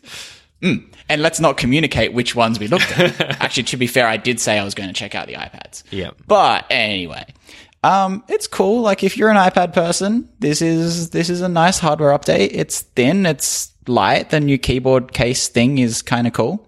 Like, iOS hasn't changed with the exception of the swipe up gesture. and that kind of sucks. Like, iOS is still the iPad's limiting factor, but the new Pencil is really nice. I have 2 questions already. Yeah, sure. The main one is, how is the setup to display the iPads in the Apple stores? So there were 4, so 2 of the big ones and 2 of the small ones. They were just on one of those like Johnny Ive rectangular tables. Along the long edge, there was the 2 small ones plus one of the big ones, and then on the end, like the top end, there was a big one, and then the other 2 spaces along that 2, maybe 3. 2 spaces along that table were Macs. Maybe 3. I don't know. But they were Macs. So they were close to the Macs, and did all of them have the Pencil? They all had a pencil and they all had a case. Oh, really? Oh, so they were Yeah, all so they were standing? all like, propped up. Yeah. All standing. In the keyboard? Yep, all in the keyboard case. So I actually had to spend the first... It took a while to work, like longer than I care to admit, to work out how to take the iPad out of the case. It turns out that the magnets are just super strong, and Yeah, I was trying not that to break in a things, but... review that I watched while doing homework. It was a very strong magnet. Yeah, very I thought, oh, the iPad doesn't come out of the case very easily, but no, it's just like you need to give it a bit of force to take it out. So it's an interesting setup. They're positioning it as laptops. And was the pencil attached to the iPad, or did it lay in like a tray next to it? Of course, they would take the opportunity to put it on the iPad. Pencil attached to the iPad magnetically. So they're all in the case, like the screen was landscape orientation, like wider than tall. So the pencil sat nicely on top of the iPad. All right. And that mechanism is really cool. And they didn't have any place next to the iPads anymore to replace that? Okay. Did you try There was still the him? old, or the, not old, but the iPad No Pro on display on another separate table next to a Mac. So and like the that 10-inch? still had the pencil in the little cup container thing. Did you actually pick it up and Yeah. did you shake it to check if the pencil falls off easily by any chance? Didn't do that, but the magnet on the pencil is actually quite strong. So I don't think that would be a problem. Okay, because I did see a video of someone flipping it around so it was spinning on top of the iPad. Okay. Interesting. Do you know what I mean? You could probably do that. But yeah, so it would around the center point. Yeah, exactly. Yeah. So that's pretty cool. But that's why I was thinking maybe it's not that strong. It's pretty strong. If the pencil is attached to the iPad and you drag it in to the left or the right, if it's laying landscape, would it come off really easily in those directions, and it only has a good magnetic attachment away from the device? Do you know what I mean? I know what you mean. I didn't try that. I just pulled it straight off, like up in the air. So would you think if you would put it into your backpack, would the pencil stay on, or do you think there would be enough friction for it to then just fall off and lay somewhere in your bag? I think it's very possible that it would detach if if it was the only thing in your bag, no. But if there was, I don't know, like a water bottle brushing up against it that caught it the right, it's not impossible to remove the thing from the iPad. But definitely a lot less strong than the case, because from everything I've seen from the case, I would think that would almost be impossible to come off in a bag. I mean, you've got a very thin pencil that is definitely a lot easier to remove than the case, because then the case has so many more magnets as well, which really helps. All right. But all around, I would be pretty happy. I'd be pretty comfortable putting that in a bag with the pencil attached. I wouldn't worry that I would lose the pencil. I mean, it might detach, but it probably wouldn't in a lot of scenarios. Okay. I thought it was a really good solution to have the magnetic clip.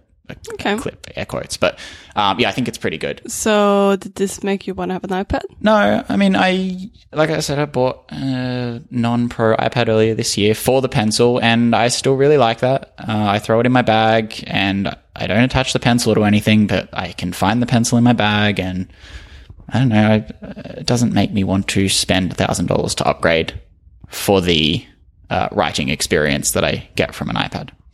But it is cool. If I was an iPad person, I'd be very excited about it. I sort of just played around with iOS as I would the iPad that I use frequently, and just sort of put apps side by side and, change between apps and tried all the new swiping gestures. And again, iOS feels like it has always felt on the iPad. It's a little bit slow. It's not super efficient for doing a lot of things.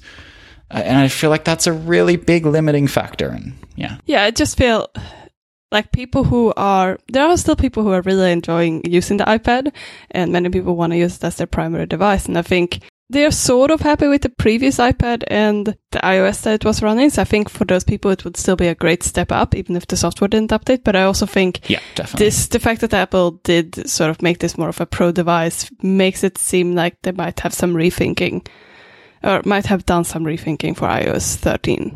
Definitely agree. But it's also, I mean, in general, you probably, if we're looking at prices, they are definitely more expensive, and you probably by now have a good idea whether you can do the work you're doing on that device or not.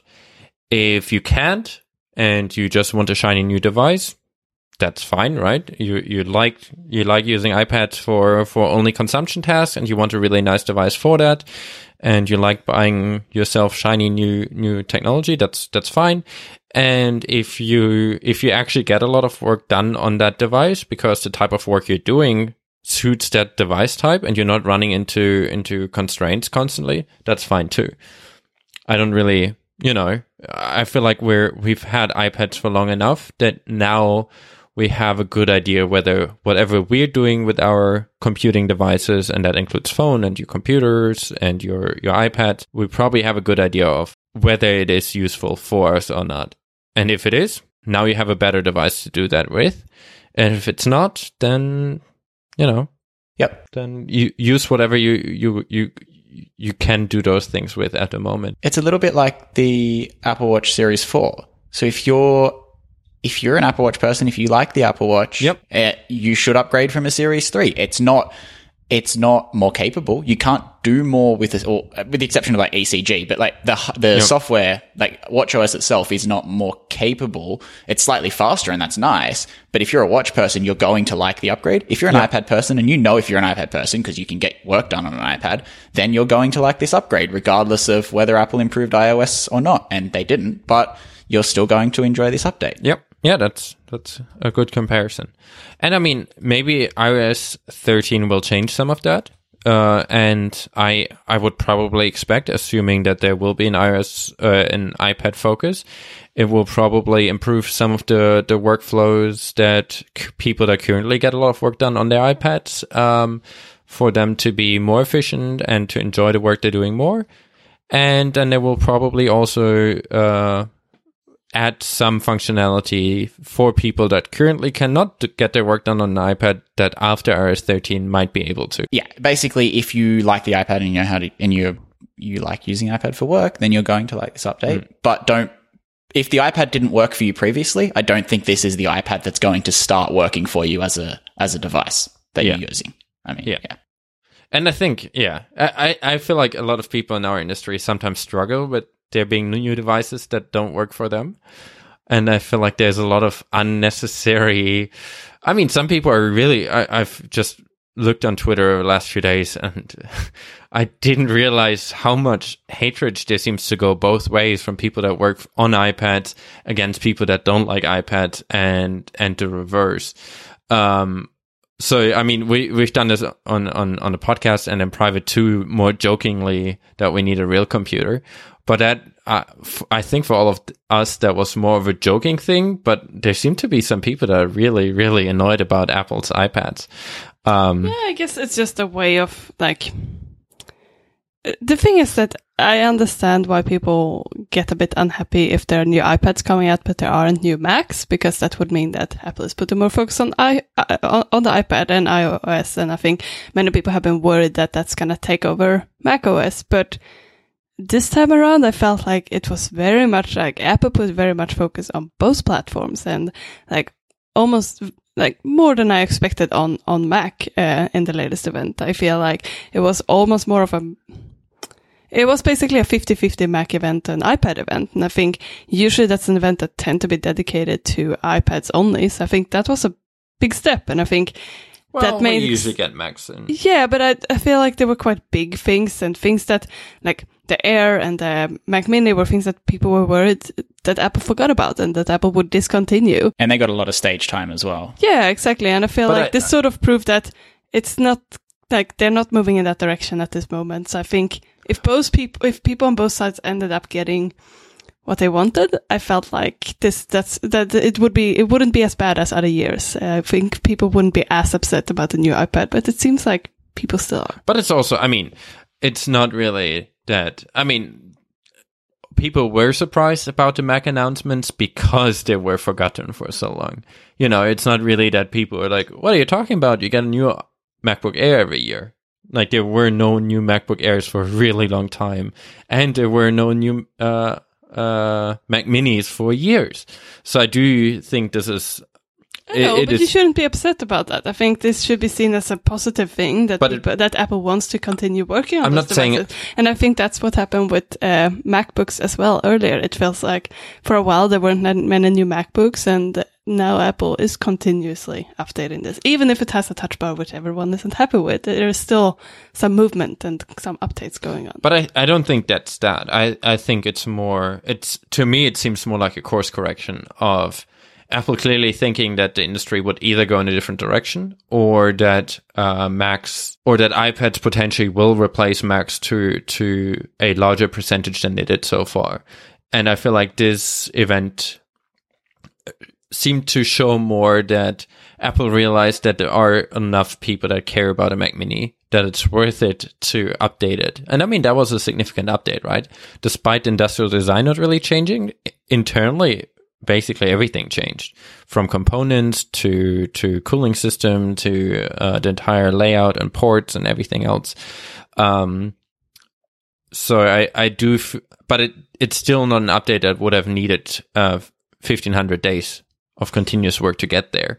It was clearly that Apple decided at some point to not update the Mac Mini for a while, and then realized that there seemed to be enough of a demand to continuously serve those customers. Yeah. And maybe like, I think what you're hinting at is that, yes, they updated it now, but maybe they still hope that people will move over to iPads, and this is not something that will continue. I'm not saying that at all. Okay. I just feel like you shouldn't necessarily, you don't have to, just because they made a mistake and now they're course correcting. But that's not what I'm saying at all. Okay. My point is, it feels like a course correction. I feel Apple thought. But is that something you should be unsatisfied I'm not saying anyone should be I feel like, about it. What are you talking about? No, but that's my point. I feel like the fact that Apple now released those, even if that was a forgotten device and they thought it would never release a new one, I think the fact that they released a MacBook Air and a Mac Mini means that they are realizing that those are devices people need, and that's just why I thought that people wouldn't be as unsatisfied this year around when they released a new iPad, because there was also new Macs released.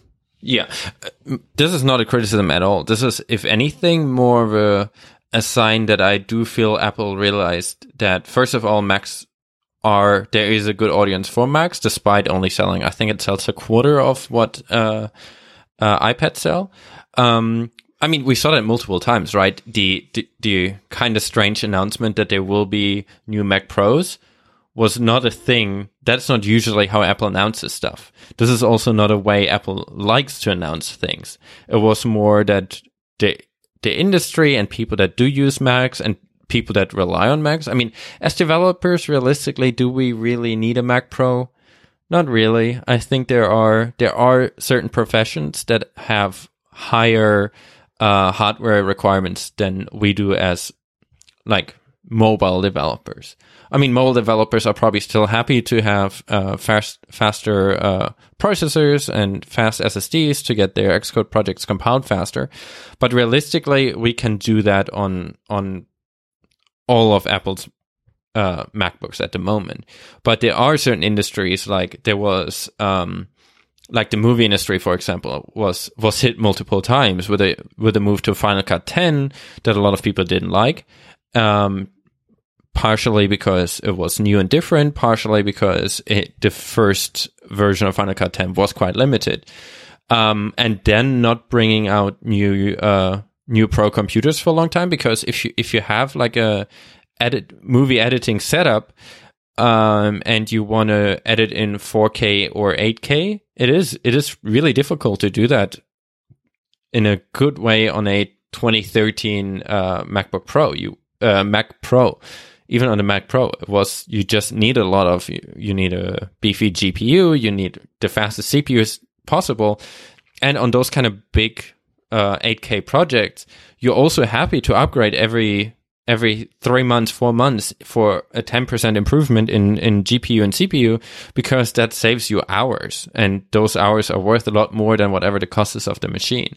So I feel like that is an industry that was clearly not happy and therefore had to shift away. I've known from multiple studios that moved away from Apple's ecosystem and from Final Cut to Adobe's and Avid's products, because they felt underserved by Apple for their pro needs.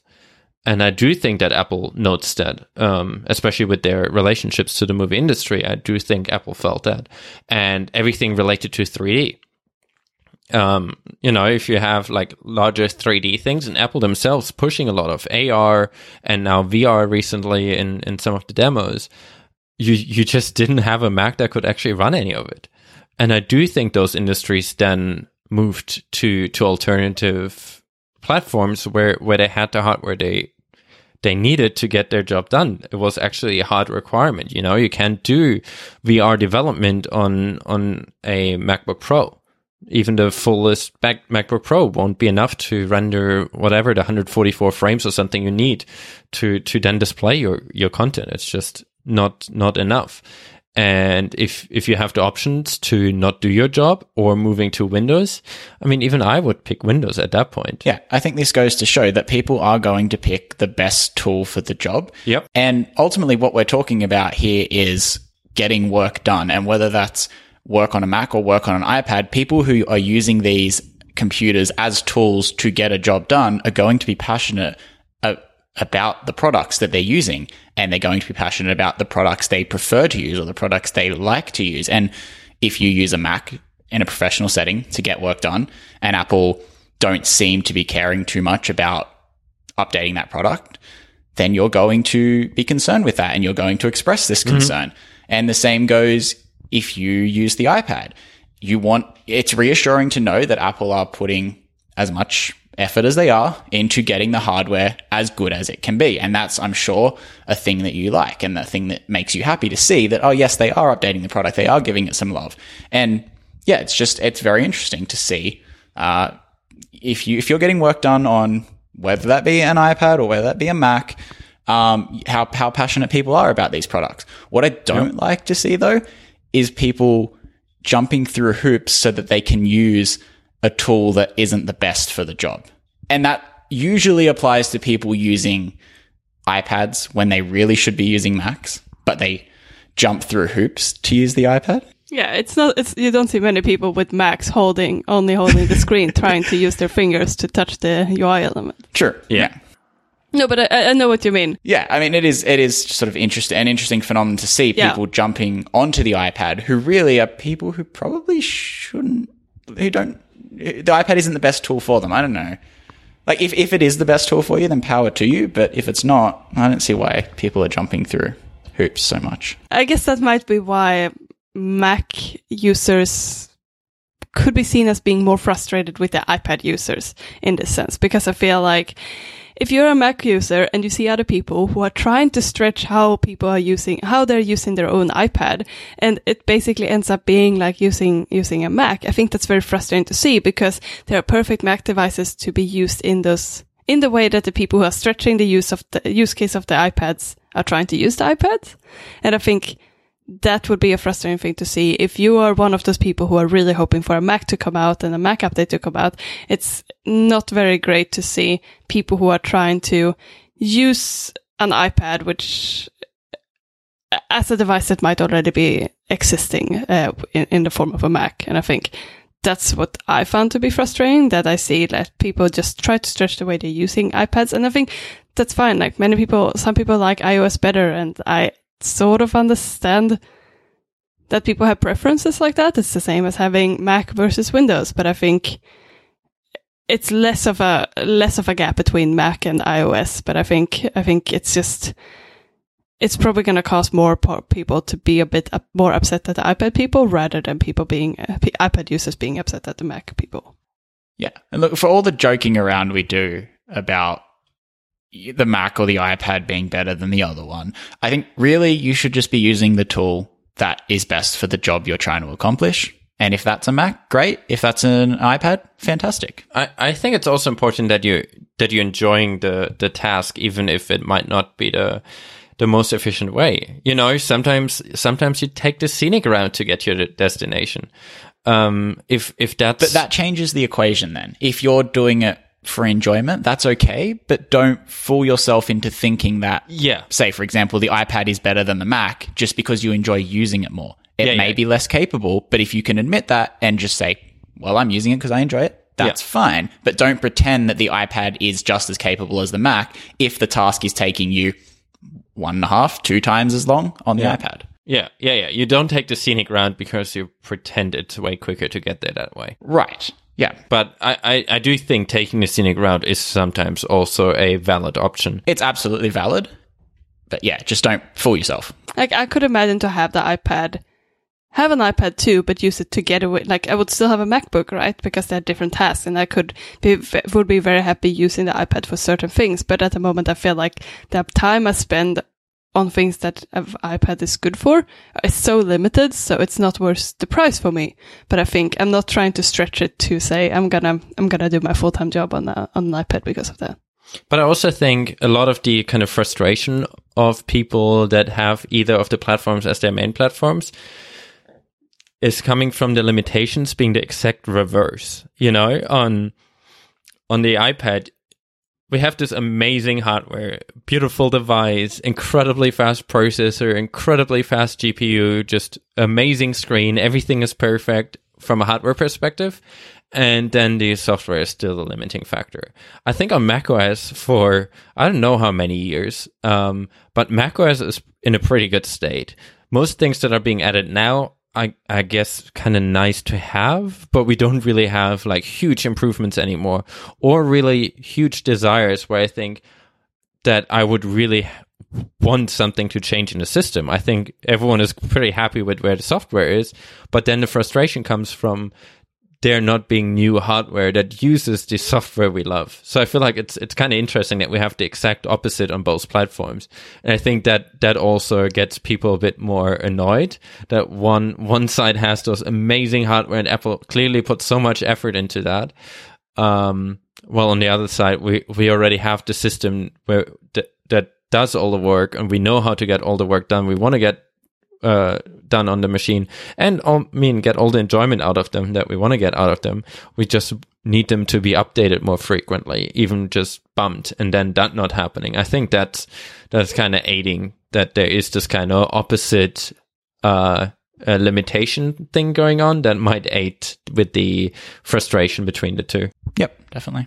Yeah, so that summarizes our first impression of the iPad, I guess. We love the iPad. Isn't that what we started here? How are we allowed to talk about the iPad, though? I actually went to apple.com to configure one, looked at the price. I was like, I'm not that excited about it. But it is, I mean, if I would find one somewhere, I would be quite happy to play with it for a while.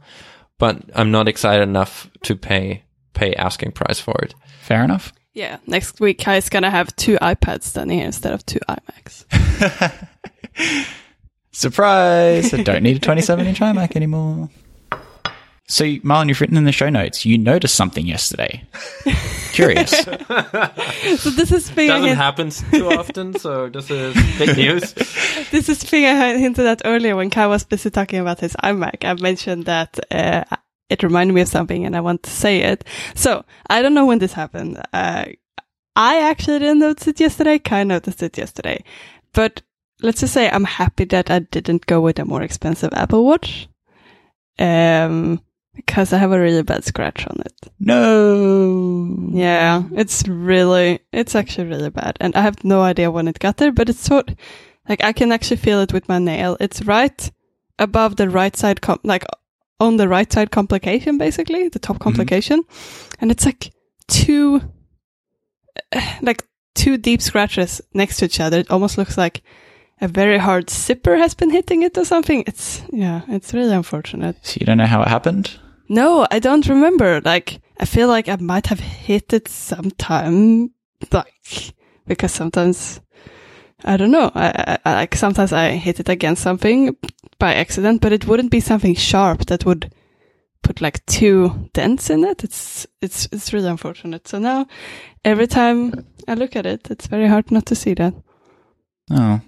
So that's not annoying, but I'm very happy that I didn't go with the golden watch, because that would have been pretty expensive to fix, and I would have wanted to fix it then. Now I think I'm just going to wait it out a year. Hopefully it's getting better as I wear it, because I think sometimes if you have micro abrasions, they tend to sort of wear down a bit if you have any problems. This doesn't look like something I will wear out. It doesn't look like it, no. So just wear down the whole watch eventually until it's all even? No, it doesn't look good. But in the same time, I know that, like, I have been, like, doing a lot of things around the house. I've been moving a lot of boxes and stuff around. So I guess, like, this year wouldn't have been a good time in general to spend more money on a watch, because I was more, like, active while wearing my watch in that sense. So, but you would have had the stronger glass, so maybe you wouldn't have had the scratch. No, that's just the stronger glass is just, what is it called? It's not more scratch resistant. I think it's just more. Oh no, you're right. It is less impact. You might have cracked it. Yeah. Because this looks like quite the hit, so you might have cracked it instead. That's what I think is weird. I don't remember what happened. I don't feel like it would happen just from hitting a like zipper on my jacket or something. So I don't know. It's very frustrating, but I gotta look for YouTube videos of people trying to scratch the, what is it called? Sapphire. Sapphire, yeah. Have you seen any videos of anyone trying to scratch the Sapphire on the Apple Watch? No. I don't think, I mean, the noise. In theory, it should be very tough to scratch. Yeah, I just hate watching those videos because like the noise of them trying to scratch those things is horrible. Because I've seen a person that had a scratch on their Sapphire Apple Watch. I think it was maybe it was a Series 2. I don't remember which one. But it was the anti-glare coating that had the scratch. So the Sapphire under the coating was fine, but because the coating was scratched off, it looked virtually identical to a scratch in the glass or in the Sapphire. So if it's not ideal either. Yeah, if that's still the case, then to me it would make a difference, because for me it's basically my watch is either scratch free or completely broken. I don't really have a lot of nuance between the two. So even if I would have a scratch in the coating, and technically it's not a scratch in my Sapphire Crystal, it doesn't really matter. If it looks like a scratch, there's a scratch. So I would like to see. I haven't looked because I didn't want to get the stainless Apple Watch, but I should have a look and see if that actually is improved now with the coating and the scratch resistancy of the coating. Fair enough. All right. The stuff we like list thing. It's back. Another week. What should we call this segment? The stuff we like list thing. It has a name. I thought maybe just what's good. Really?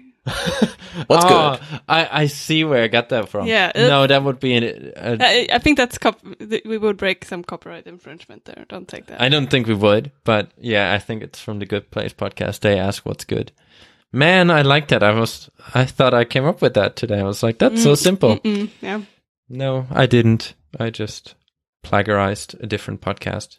Really good podcast. How far in are you in the Good Place, by the way? 7 or 8 episodes, season 1. That's maybe? really good. You're almost done with season 1. You're still enjoying it? Yeah, it's all right. It's Uh entertaining. oh. So what happened in the last episode? Let's not talk about this now. What? Okay. Let's not talk about it now. We will have a section to talk about this in a future episode. Okay. All right, let's do it next week. I'm really excited to talk about the Good Place. Maybe we have to. I'll probably have finished season 1 by now. All right. So if anyone doesn't want to have The Good Place season 1 spoiled next time they listen to this podcast, you should also go ahead and watch The Good Place. You have a week to watch the first season. I will watch the first season again now when I know we talk about it. I'm super excited. It's a really good show. So we will probably blow a spoiler horn later or something. But honestly, please, if you've never seen the show, don't listen when we talk about it next time. But please watch the show. I feel really bad about assigning homework considering how reliable we are to actually do topics when we plan to do them. We're doing people a favor. I mean, it's a good show to watch. It's not like we're telling them to read a book, like some other podcasts sometimes read, and then they tell you, oh, this was actually not a good book. This is actually a really good show. Anyway, all right, let's talk about it next week then. I'm excited. All right. You sound very excited. Marlon, what are you adding to the list that isn't a list to this week? Okay, I see you've done your homework. Kai, Yeah. maybe not. I have. I just You guys didn't write keeping it anywhere. Secret. We have a document for a reason, but Yeah. anyway. Yeah. Just saying, we have a document here, but... So, the stuff we like list thing. I'm gonna say something I've been using this week that I really like, but I didn't get it this week. So I'm picking my backpack, actually. It's been serving me really well. I've been doing a lot of walking to work, so it's been working really well to carry all my stuff with me. And this is a Incase backpack. Incase is quite a popular brand. They also make a lot of sleeves or covers for Macs, which I would recommend. But the good thing with this backpack is that it actually has, so the specific model is Incase Icon backpack with Woolenex? I think that's how you pronounce it. Woolenex, that's probably it. And yeah, this is a really cool backpack. It fits a 15-inch MacBook. The good thing with this is that it actually has like a separate laptop cover in the very back, and this makes it very stable for you to also wear on your back. So it's like a really comfortable, like snug fit. And because you carry the computer, I mean, I have a 13-inch computer, so it's not that heavy, but it adds some weight. But since you carry it so close to your back, it's actually gonna be like you barely feel like you have it. Sometimes I stop halfway to work or back from work to actually make sure that I brought my computer with me. So that's how like little you feel it. So I really like that. Another thing is that it just has so many pockets, but it still feels quite small and snug. And it has those like really easy accessible pockets on the side. So like basically under the, what is it called? The bands? Straps? The straps. Yeah, under the shoulder straps you have like, in the bottom of the shoulder straps, you have basically like two pockets, one on each side, that you can open very easily. And this fits a lot of things. Like it even fits like, it's quite big. It fits a passport. So it's really good if you're traveling or if you just want to have your keys easy accessible. Like it's really good. And people can't really steal things from under your arms. Like it's quite difficult. So it's a great backpack. And yeah, so that's my pick of the week. That's not the official name for this, but it would be perfect. That's also a good idea. We all call it different things. Do we have a lawyer? Because we might be getting a call after that. Okay, so that was my addition to the stuff we like thing list thing. Very catchy. So, Kai, what are you adding to what do you want to talk about? All right. So, what's good? iMacs. I figured I will talk about the iMac probably enough by this point that I didn't want to pick that. I briefly considered it, but I thought not only will I talk about it today, I'll probably talk about it over the next few weeks. So I might as well pick something else that excites me. Or, I mean, so my pick, maybe I should start with that, is the Roborock S50, which is a smart vacuum cleaner. And it's actually the second generation of the Chinese company Xiaomi's vacuum cleaner. So Xiaomi has this they have basically an incubator for hardware technology companies. So Xiaomi, they're like the third or fourth largest smartphone manufacturer in the world.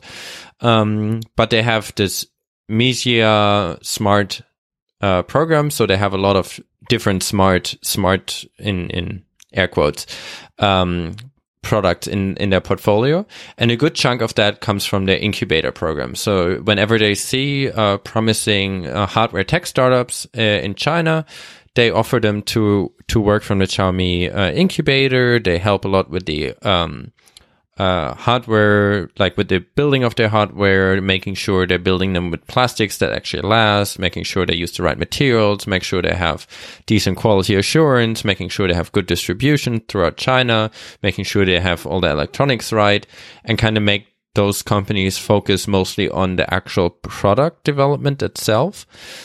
And usually what then happens is that Xiaomi sells it under their name, but the company itself, like the company that works in the incubator, has still a lot of freedom.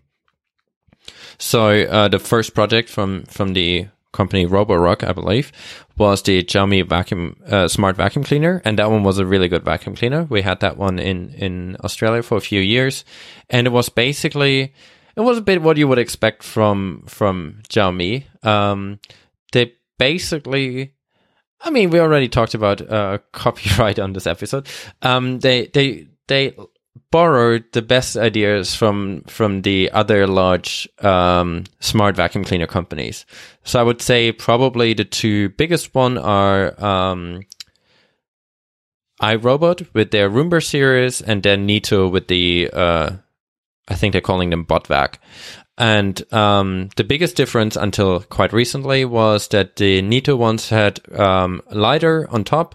So they have basically like a spinning LiDAR that would then map out the room and be very smart about the way they're cleaning your room, while the Roombas were more following a random cleaning pattern. So the Roomba would just go straight, hit a wall. They had like a sensor that would then notice whether the vacuum cleaner hit something, and then it would turn between 0 and 359 degrees and keep going. And over time, because it does it for a long time, it would on average clean every part of your house, apartment, whatever. Well, the Neatos had this kind of more sophisticated thing where they would actually map out your room and then only mop every place once. And I was always kind of fan of the kind of more smart and algorithmic or smart and mapped way of cleaning, because it felt a lot less stressful. We worked a lot from home, so it was nice when you're home to not have a thing that bounces around all the time. It kind of, I don't know. I think I like order too much to have a thing that seems to... Yeah, and I think what happens often if you have something like a Roomba is that you may turn it on when you leave and you think it's going to clean your entire apartment, and then it ends up being out of battery, stuck in a corner somewhere or stuck under a chair. Like sometimes it's not as good as finding its way home if it needs battery, and it's noticeable. Yeah. But the Roombas used to have a better suction power than the Neatos. Also, the Roombas were round, so it was really, really difficult for them to get stuck anywhere. The Neatos had a D shape, so they were straight in the front, and then kind of had a round back. The idea was, because they're smarter and cleaning with the more sophisticated algorithm, they would be able to follow along the walls better and then get better into the corners, because corners are by definition not round. So the D shape kind of helped to get into those corners better. However, because like software is not perfect and apartments or houses are not perfect, that worked well in theory, but that means sometimes when it was in a tricky situation, maybe with a bar stool or like a chair in between, it would kind of wedge itself in and get stuck more often. So what Xiaomi then did with their Roborock, with their initial vacuum cleaner, was to take the round shape from a Roomba. They took the suction motor from the Roomba. I think it's literally the same model that Roomba is using. So it had a way higher suction power, I think like 2000 PA or something. They used a LiDAR system similar to Neato. They used the exact brush style that the Neato is using, but added a side brush that I think the Roomba had. So it was basically, it felt a bit from a feature set like a Frankenstein of picking the best features of both. But it really ended up being the best features of both. It was a really, really, really good vacuum cleaner. The app is a bit weird. because they have so many products, they have kind of an app to control all of it. And every time you add a product, it basically downloads, I think, a JavaScript bundle that then describes the UI. It's some type of plugin infrastructure they built themselves. And when we bought it initially, it was only in Chinese, so that didn't really help us to understand what all the features are, but Google Translate helped us. But from then on, it was pretty nice. It even drew like an entire map of your place when you that you could see live as the thing is cleaning your apartment. So that was pretty cool. The second generation was to a large extent very similar. So that's the one I'm picking. Man, this is a long pick. Yeah, this should have been an episode. So it was to a large extent it's very similar to the first generation. It does have a mopping feature. It's not really mopping, it's more of a wet sweep. But it's kind of nice. Another thing you don't have to do yourself. And therefore the filters they're using are also waterproof, so you can just wash them out. So you can select either having those or the HEPA filters that are paper, but therefore filtering better. The bin is a bit larger, the battery lasts longer, it has more memory, so if you actually had a full clean and you then see the map of your apartment or your house, you can then select specific zones and say only clean in the bedroom, and then it just knows the way to the bedroom, goes to the bedroom, cleans the bedroom, goes back to the station. So that's really nice. In general, if it's I think it can clean like 250 square meters. If it needs to clean more than that, it goes back, charges, and continues where it left off. So overall, it's a really, really, really good vacuum cleaner if you want to have a vacuum cleaner. And I think it's somewhere around $300, $400, which is about half of what the flagship Neatos and Roomburst cost. But I would say they're probably on par or better than the flagships for half the price. And by now they even speak English, and they have a German module now and Spanish. And so if you want to use them in a language you can actually understand, you can now also get one in install the English module and use the thing in English. It's pretty good. Cool. And I thought that took long to talk about the backpack. That was a long time, gee. It's a good backpack, and you backpack is fine. You did nail your pick there. We thought you were talking about the vacuum cleaner. It's a good vacuum cleaner, and how can you talk about a vacuum cleaner without giving the entire historic background of the vacuum cleaner? I don't understand. And the company. Yeah, I don't know how this works. Anyway, Zach, do you have anything exciting you want to talk to us about for an hour or so? Look, I don't know if it's as exciting as robot vacuum cleaners, but it was kind of exciting. So my thing to talk about for the thing that I like was a meetup that I went to this morning, actually, which I had to leave slightly early to come back and record this podcast. But it was the Swift Peer Lab meetup, which is a or the Sydney edition. It's a fairly new addition to the Sydney meetup community. Run by someone I know through the Cogeheads meetup, a guy named Jimmy. And it's basically a meetup where for Swift developers to go and sit and drink coffee and eat food and work on whatever they want to work on, or talk about whatever they want to talk about to other Swift developers. And I think it's a really good idea. It's run on a Saturday morning. It's weekly.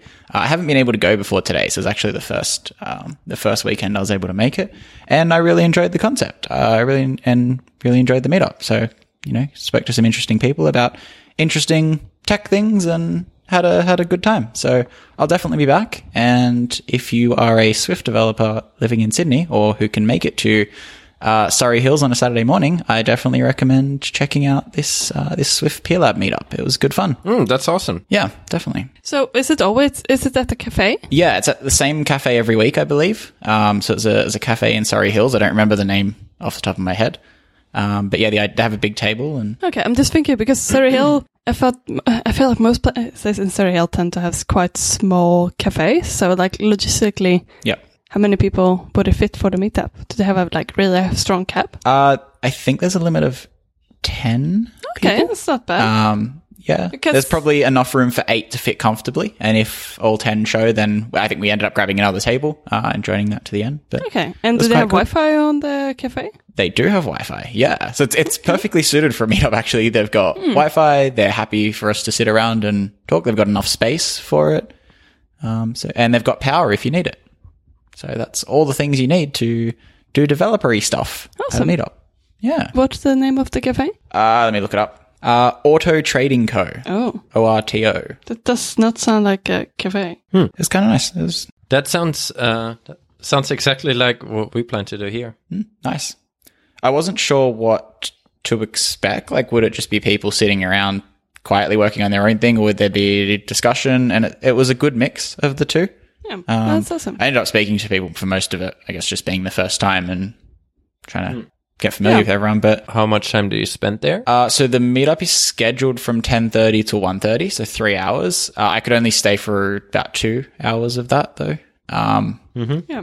No, it's fun. I think this is something that Kai and I have been discussing for a while to actually start ourselves. And I think in Vancouver that would be really good because we would really like to get the community more, get a very engaged community, and we would like to sort of help foster that. So this is pretty much exactly what we've been talking about. And here, that's why I'm asking logistically how it works, because I'm a little bit concerned about finding a cafe that allows 10, 15 people to sit there for a while. But I think that's why I was thinking maybe it's good to rotate, but that makes it hard for people to actually know where it is and always show up. So it sounds like this meetup has done a pretty good job in establishing that. Yeah, it might be worth asking around some cafes and seeing if one would be happy to take. I mean, most cafes you'd think they'd love to have an extra 10 or 15 people in one morning a week or one morning a fortnight, whatever it might be. I guess this place today, it wasn't super crowded. It wasn't all the tables were in use. So they were probably more than happy to have an extra 8 people a week or whatever it might be. But I guess if you're looking at a busy cafe, then they might not be happy with having 8 people sitting around at a table that they could be turning over faster. So yeah, I guess that's the problem. I'm very particular with my coffee, so I want to have. In case you haven't noticed. Yeah, so I want to have a very specific place, and then they tend to be quite busy, or be very artisanal and be a smaller cafe that's very focused on making high-end coffee. I'm still trying to figure out the logistical part of it, but I really want to do the same. Maybe it could be a Swift Peer Lab, which is a thing. Yeah? What does it's how do you say it? Peer, P-E-E-R. Peer? Yeah. Wait, you don't peer, pronounce the T? There's no T. P-E-E-R. Oh, because in the show notes you wrote P-E-E-T. Oh, whoops. My bad. Typo. Sorry. Yeah, Peer Lab makes a lot more sense than Pete Lab. Peer Lab. Yeah, Pete Lab. I was like, what is that? Okay, that makes sense. Sorry. Cool. I think that's a good pick. Yeah, we probably wouldn't call it Swift, just because I would invite Objective-C developers too. Are you sure? Yeah. Yeah. I think we can handle those dinosaurs. old schoolers. Yeah. Dinosaurs? Yeah. Even people that write JavaScript might. Oh. Just kidding. Not those. React Native. Okay. I got a bit worried. No. React Native people are welcome, and then we convert them. That's why I like the name. The name here, Xcoders, for the meetup seems fair. As long as you can write your code in Xcode. But that excludes app coders. Yeah, damn right.